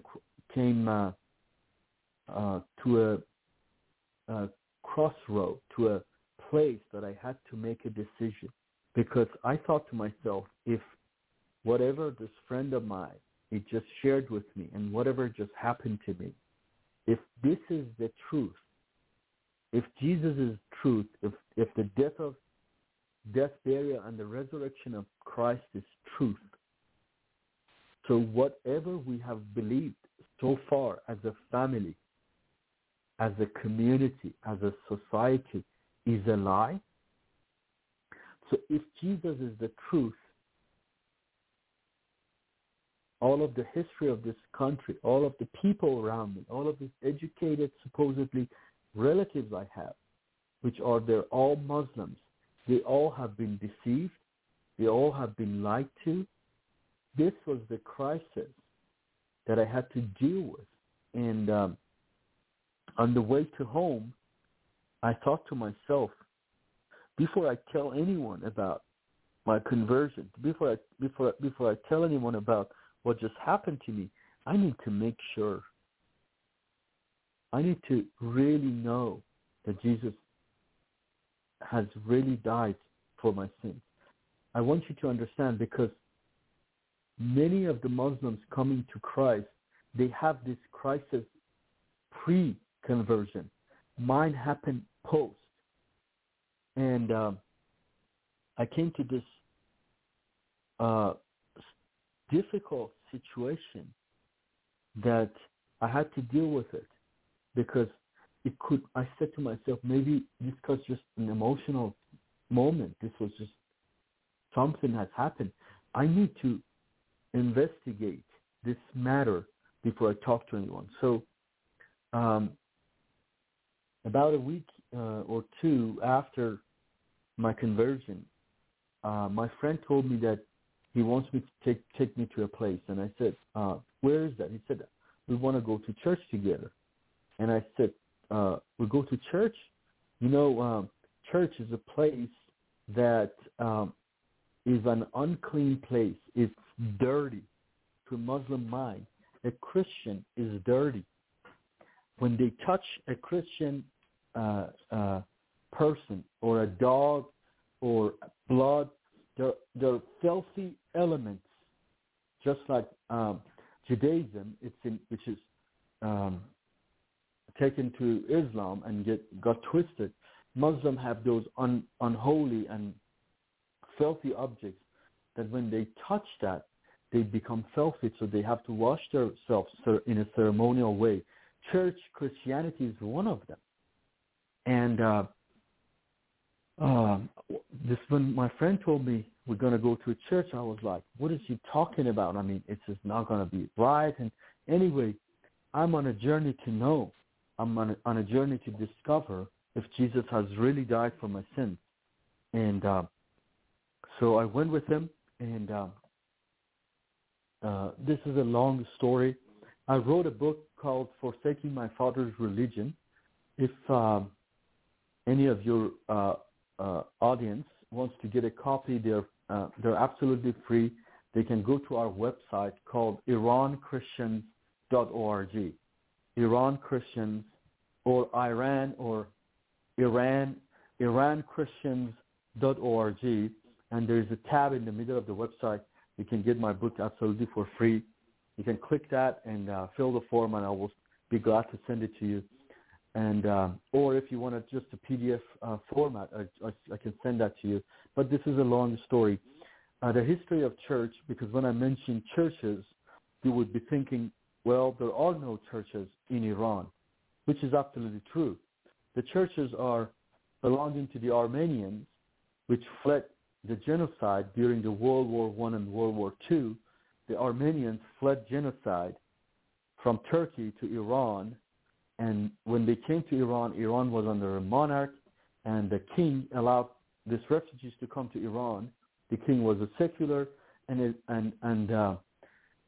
we didn't have Iran running by the Sharia like today after the revolution.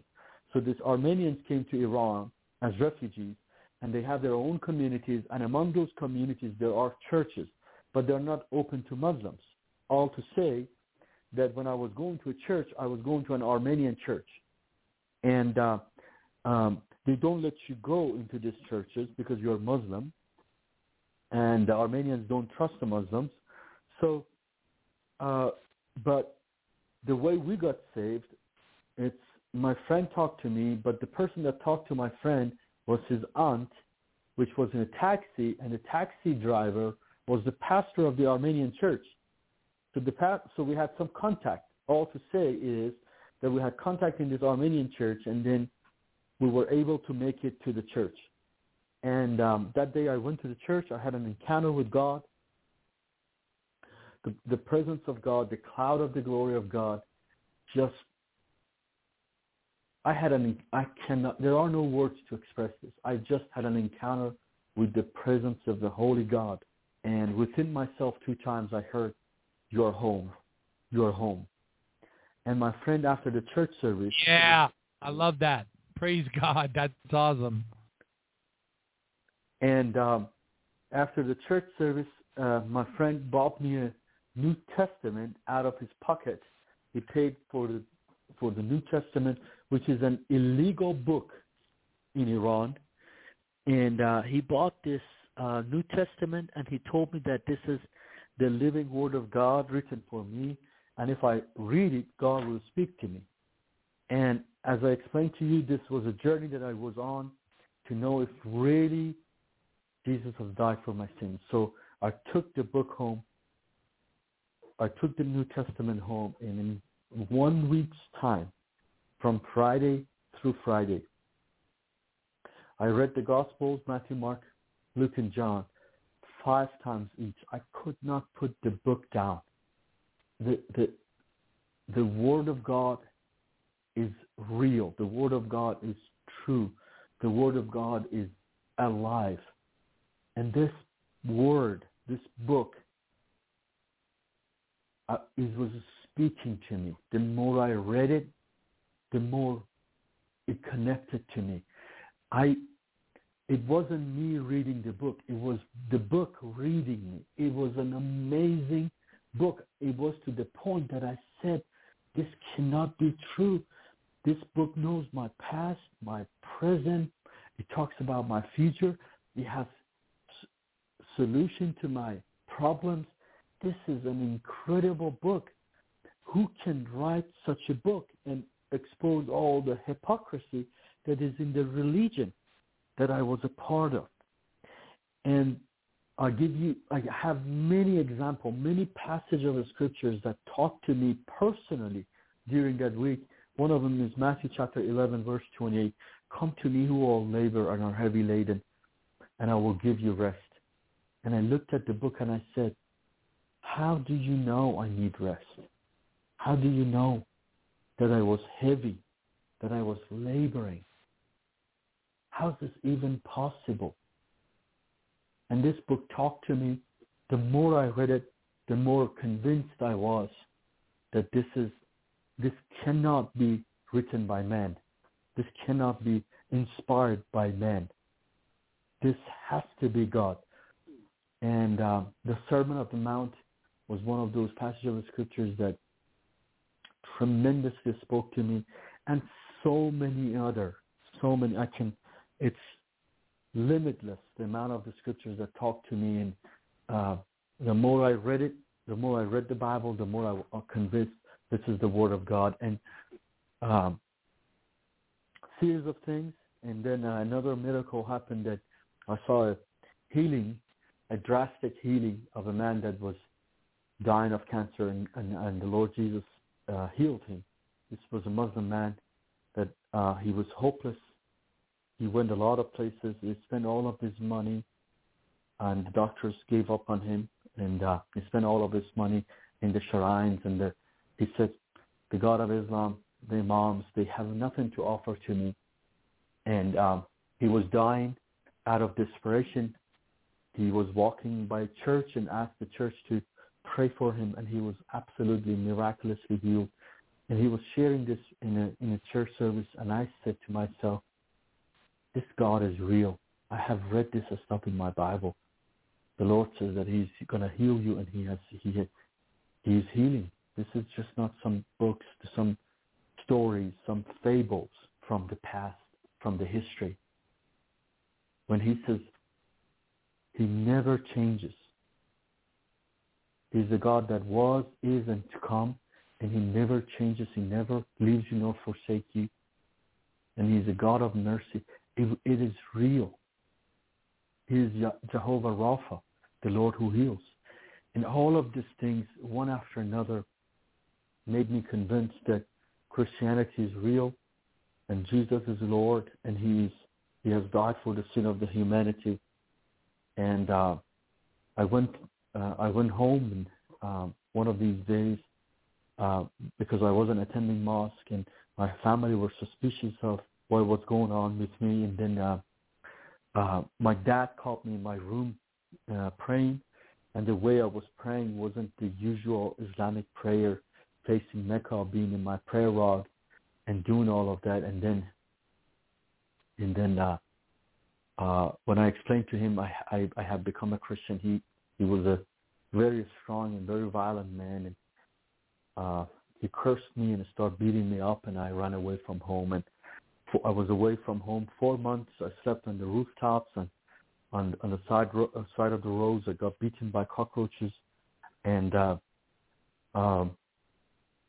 after being out for 4 months, the friend that introduced me to Christianity took me to their home, and that's where I was introduced to the underground Church of Iran. And I realized that there are a lot of Iranians that have converted to Christianity, and series of things happened. As I mentioned, I wrote a book about this.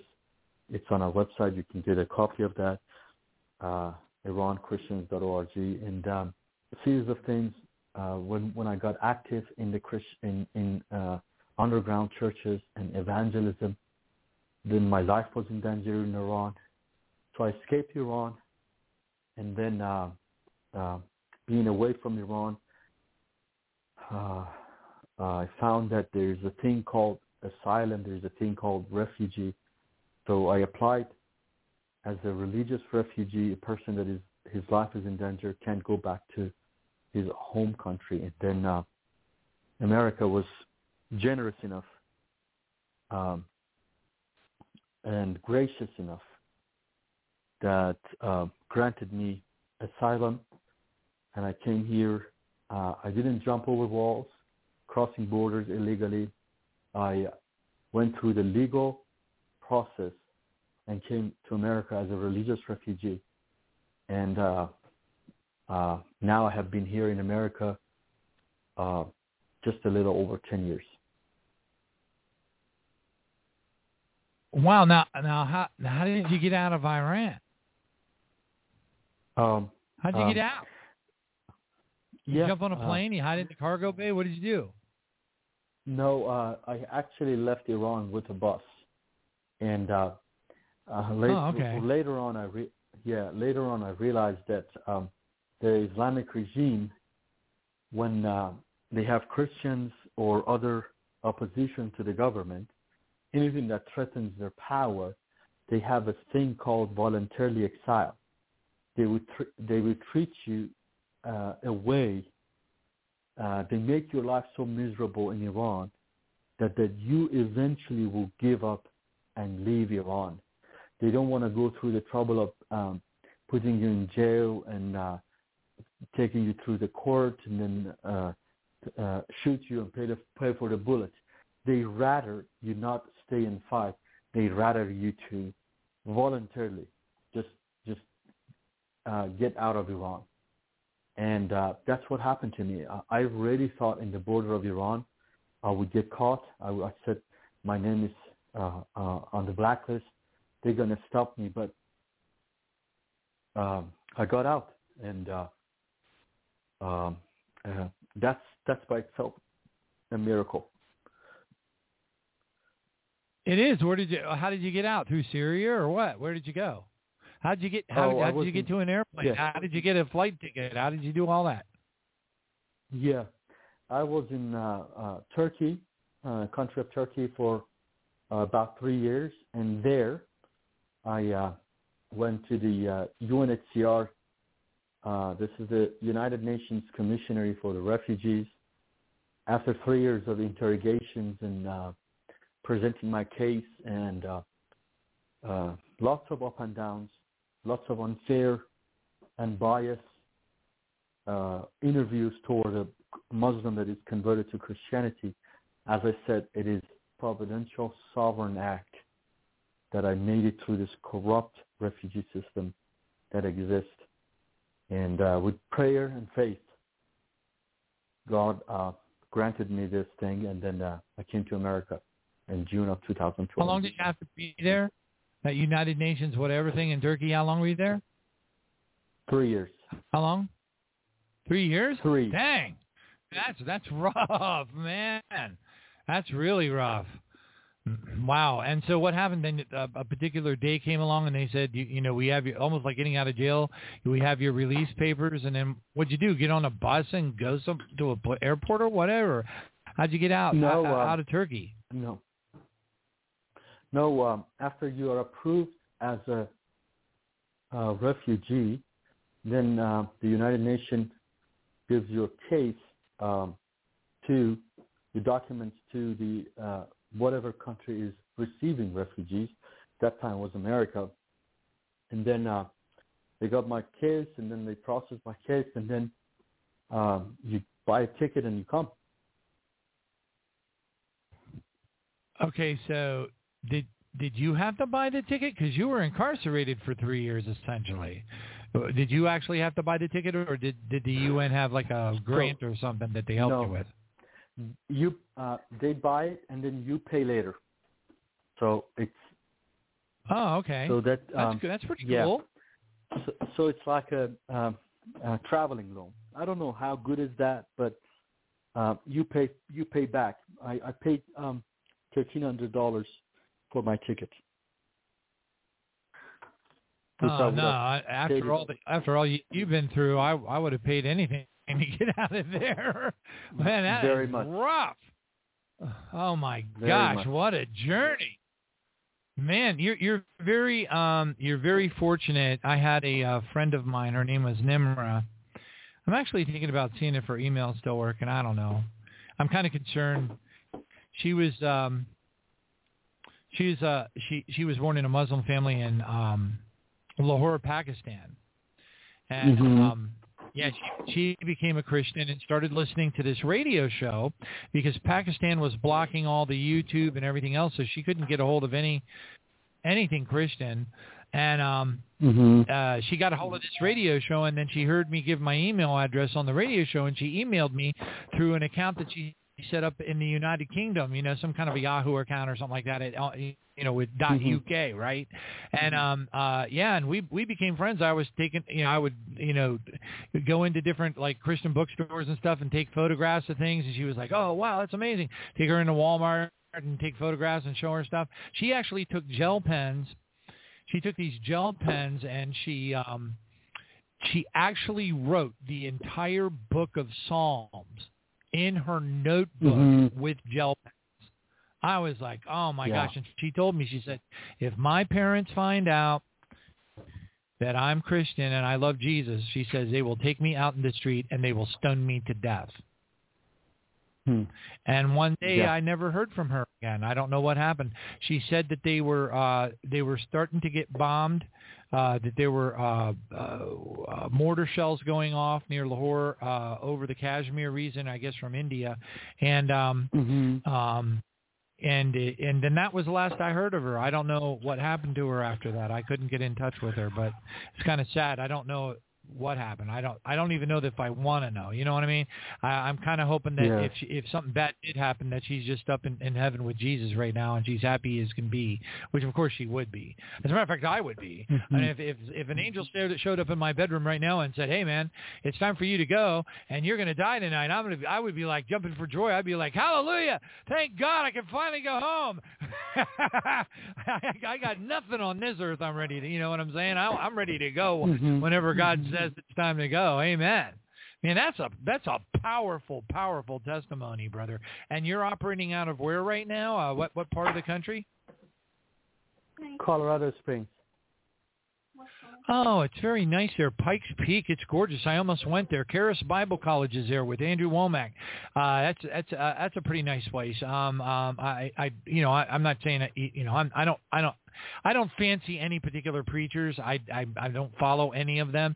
But at one time I did actually consider many years ago, over 15 years ago, I was thinking about going to Charis Bible College for school. But Pikes Peak is beautiful. Have you ever gone hiking up there? I'm a Charis Bible College graduate. You are? I almost went to Charis Bible College. Yeah, I've been a big fan of a lot of the teachings of Andrew. A lot of them, But anyway, without getting into all of them, for about maybe a year, I listened regularly and sometimes multiple times to several, a portfolio of his free audio teachings, and found them really, really good. There were a lot of them that were really awesome. That's really wonderful to hear that you actually went to the school and everything. That's great. I mean, really, in the grand scheme of, if I was to look at all of the Bible colleges in the United States, and somebody said, "John, you got to pick one. You got to go to one," I would definitely pick that one. I mean, out of everything else is out there, Moody, Oral Roberts, any of the major universities, forget about it. No, I would rather go to Charis, because the one thing that I really like about Andrew is Andrew wasn't brought up. Now, I'm not saying he's perfect. Nobody's perfect, but I'm just saying that he was brought up. He found the Lord Jesus pretty much on his own. God made his call to him, and then he learned his way to where God brought him to in his understanding of Christianity in his own walk. He didn't do it through the Baptist, college. He did, or the Baptist church. He didn't do it through any other way. He didn't follow any traditions. He didn't follow any church fathers. He went out on his own, sought the Lord on his own, and came to the place that God brought him to. And I found that to be very refreshing. I really appreciated that he was independent. I think that independence is really what the Bible says. In John 15:16, it says, I, Jesus, have appointed you. That's who's speaking essentially, although it was penned by Paul and the Holy Spirit. I have appointed you and ordained you. I have ordained you to go and spread, to go and spread truth, seeds, and that your seeds, that shall remain. And really Jesus is the head of the church. So oftentimes what happens is we find ourselves stuck in this churchianity-like organization where there's this one particular individual that's, like in charge. You know what I mean? And it really was never intended to be that way. The original ecclesia never had somebody standing on a podium up in front of everybody telling everybody their version of Jesus. And that doesn't work really well with me. You know what I mean? I believe that we should all be seeking the Lord with our own Bibles ourselves, and we should come together as an ecclesia, as a gathering, to worship God and to get ourselves pumped so we can go out and touch people's lives like your friend touched yours.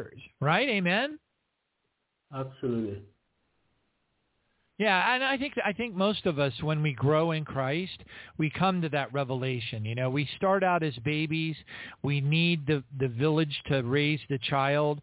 We need the person to nurture us and bring us along and read us Bible stories and give us guidance. But I think for those of us who really, really, really want to know the Lord, we kind of branch off. We grab our Bible, we get on our knees, and we go on the journey. And that journey oftentimes leads us to revelations and Bible mysteries and understandings that are so far beyond where the typical church is at that it's just it's glorious. It's a wonderful walk, and your life is full of many miracles, and you hear God's voice, and you know that He's talking to you, and you know the guidance, you know the door you're supposed to walk through. Like Isaiah 31, you will hear a voice behind it in your ears saying, "This is the way, walk in it, whenever you turn to the left hand or whenever you turn to the right." And that's where we all want to be. We want to be in a place where we're communing with Jesus. We're having that personal relationship with Jesus. We care about the Father. We want to be in His will. We're on our knees. We're residing in the secret place of the Most High, which is a condition of even receiving the benefits of Psalm 91. If you're not residing in the secret place of the Most High, if you're not spending your time alone with the Lord, if you're not dedicated to Him on that level, then guess what? You don't benefit from any of the benefits of Psalm 91. It says, he who resides in the secret place of the Most High will get this and this and this and this and this. It's conditional. And people sit there and they all think, I'm going to claim Psalm 91. No, you're not claiming diddly. You have to reside in the secret place of the Most High. You have to be with God. You have to care what He thinks. You have to love Him with all of your heart. You got to be in love with Jesus. You got to sing songs to Him. You got to take communion with Him. It's got to be everything to you. And if it isn't a personal relationship and He isn't your first love, you have not arrived.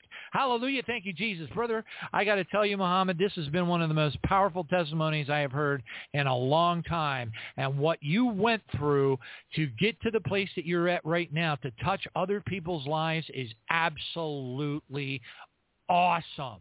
God bless you for stopping in with our program here and sharing that powerful testimony. Will you once again share where your website is so that people can go and look into your books and seek you out? Absolutely. The website is called IranChristians.org. IranChristians.org. And they can get our free book. There's a tab on the main page of the website called Free Book. They can click on that, and we're glad to send an electronic or the hard copy to them. And it's absolutely free. And our ministry is involved in getting Muslims saved. And just this year, do you do prison ministries? The reason why I ask you, do you do any prison ministries? The reason I ask, let me just tell you this.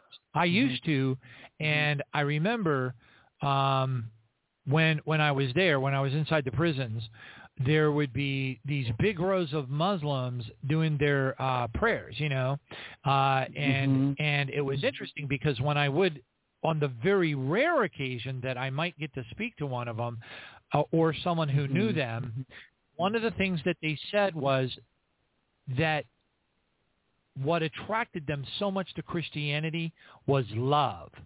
That was what they didn't understand. They did not understand love. And I was like, wow, to be so dedicated to a religion and not even understand the concept of love, that's got to be kind of scary. Yes. There is, Apostle John says, if you don't know God, you don't know love. And that's the end of the story. There's 1.8 billion Muslims that live in our time, in this hour, that if many of them in Iran, many of them in Pakistan, many of them in Afghanistan, in many places, there are no churches or believers around them, that if they want to get saved, after they have a dream, they have an encounter with God, they have a vision, there are no places that they can go and seek the truth for themselves.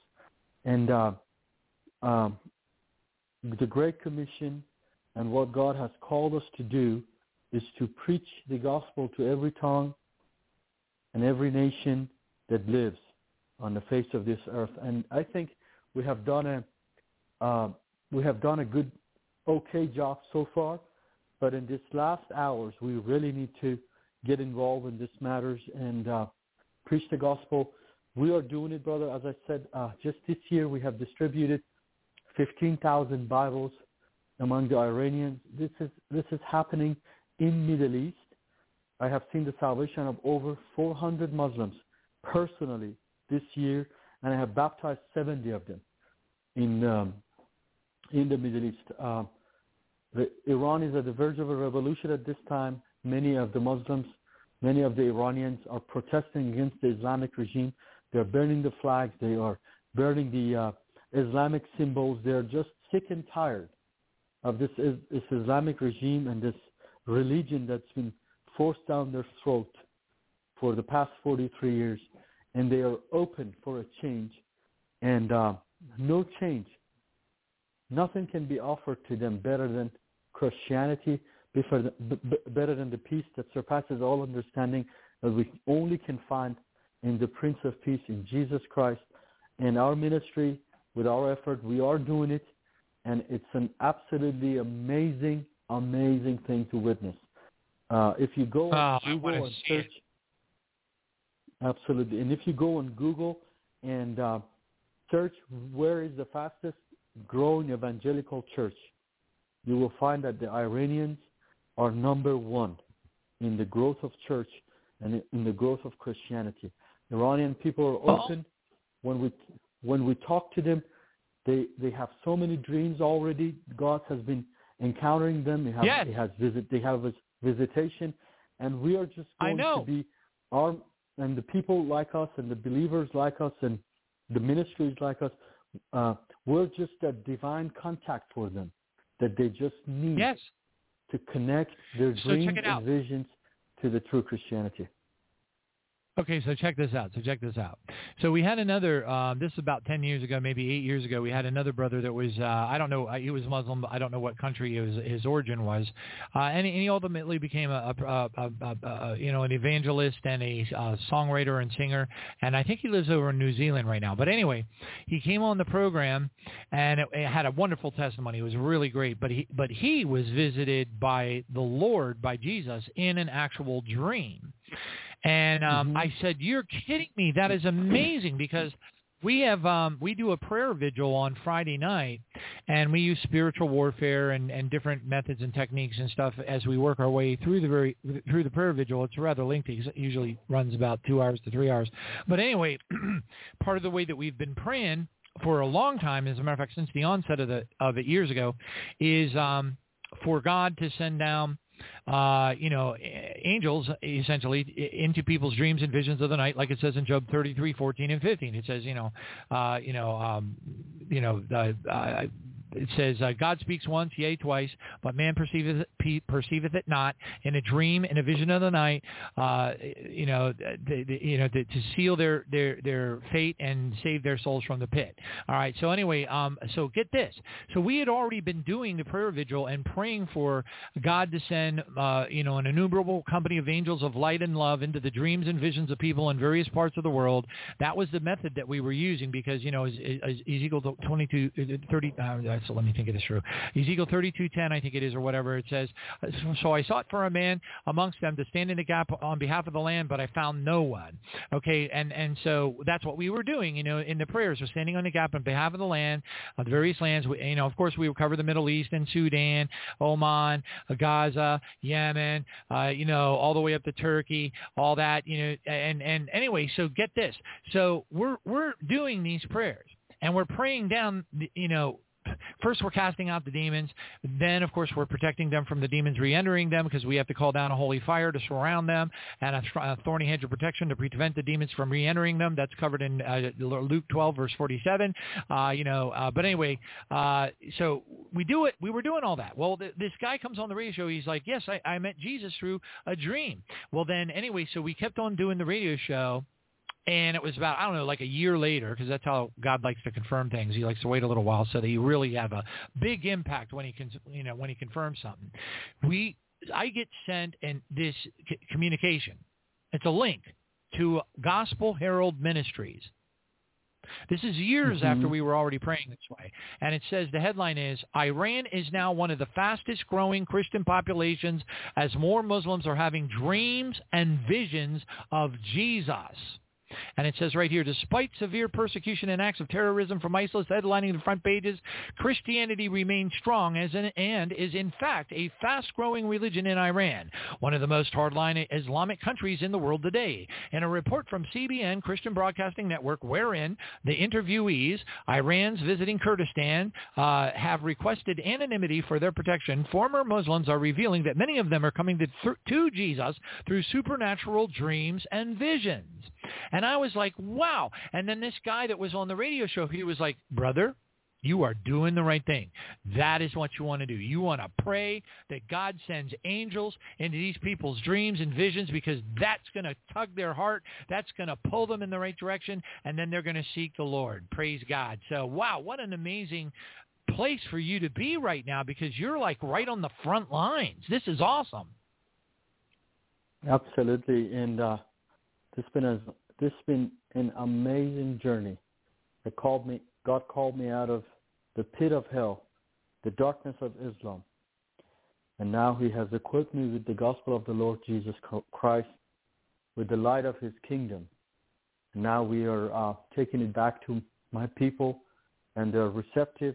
It's a great timing of God. It is truly the God's timing in this, because he's visiting a lot of them, and he has made our work a lot easier. When we talk to the people, they say, "Oh, I just had this dream. Can you tell me the meaning of it?"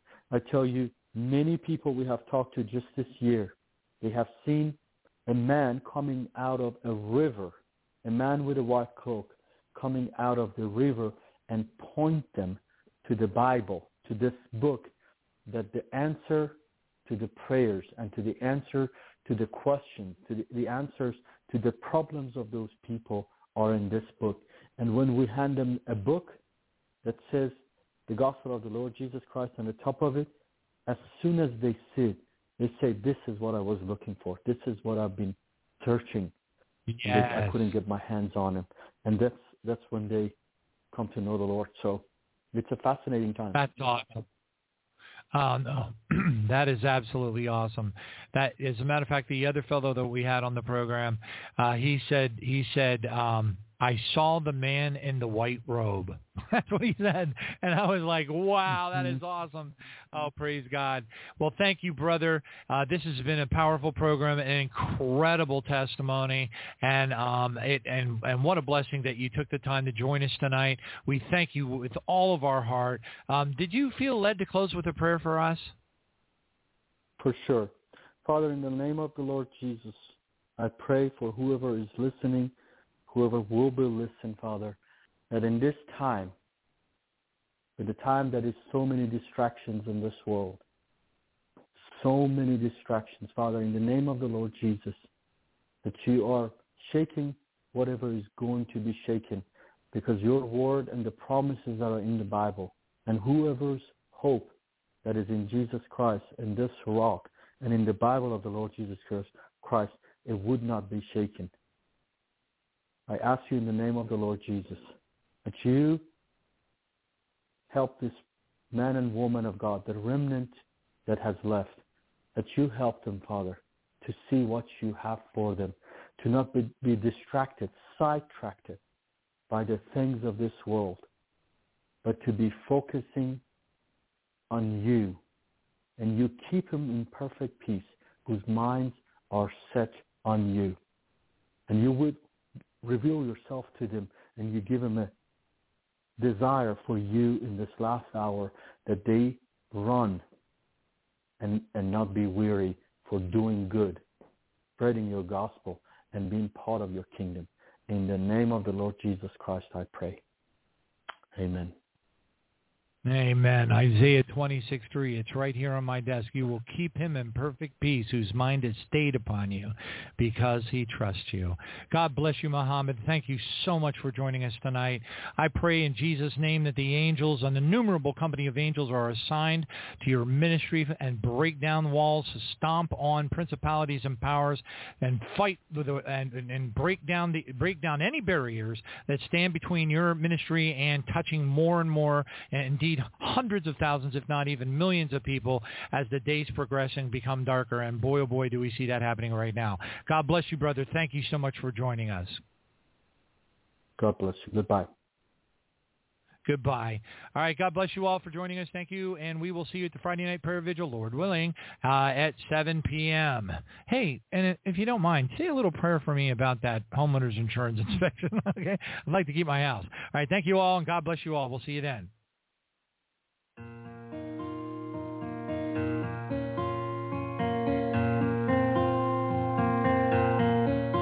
Lord, we come to you with repentant hearts.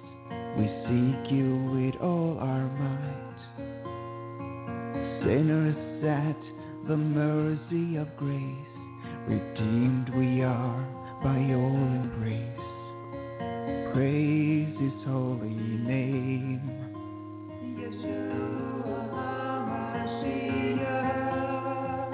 Praise the King of Kings.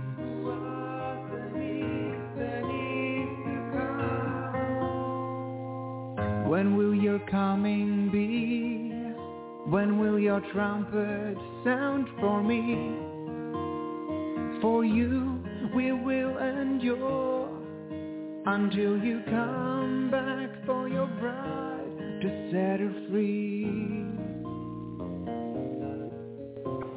I shall lift my obedient children to the clouds, for they shall see my glory.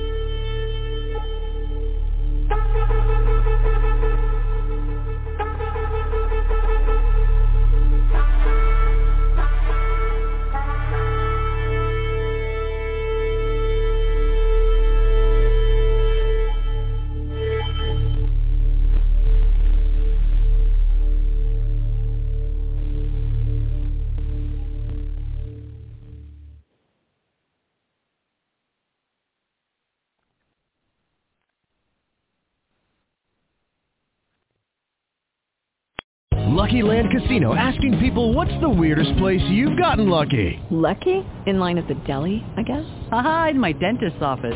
More than once, actually. Do I have to say? Yes, you do. In the car before my kids' PTA meeting. Really? Yes. Excuse me, what's the weirdest place you've gotten lucky? I never win and tell. Well, there you have it. You can get lucky anywhere, playing at LuckyLandSlots.com. Play for free right now. Are you feeling lucky? No purchase necessary. Void where prohibited by law. 18+. Terms and conditions apply. See website for details.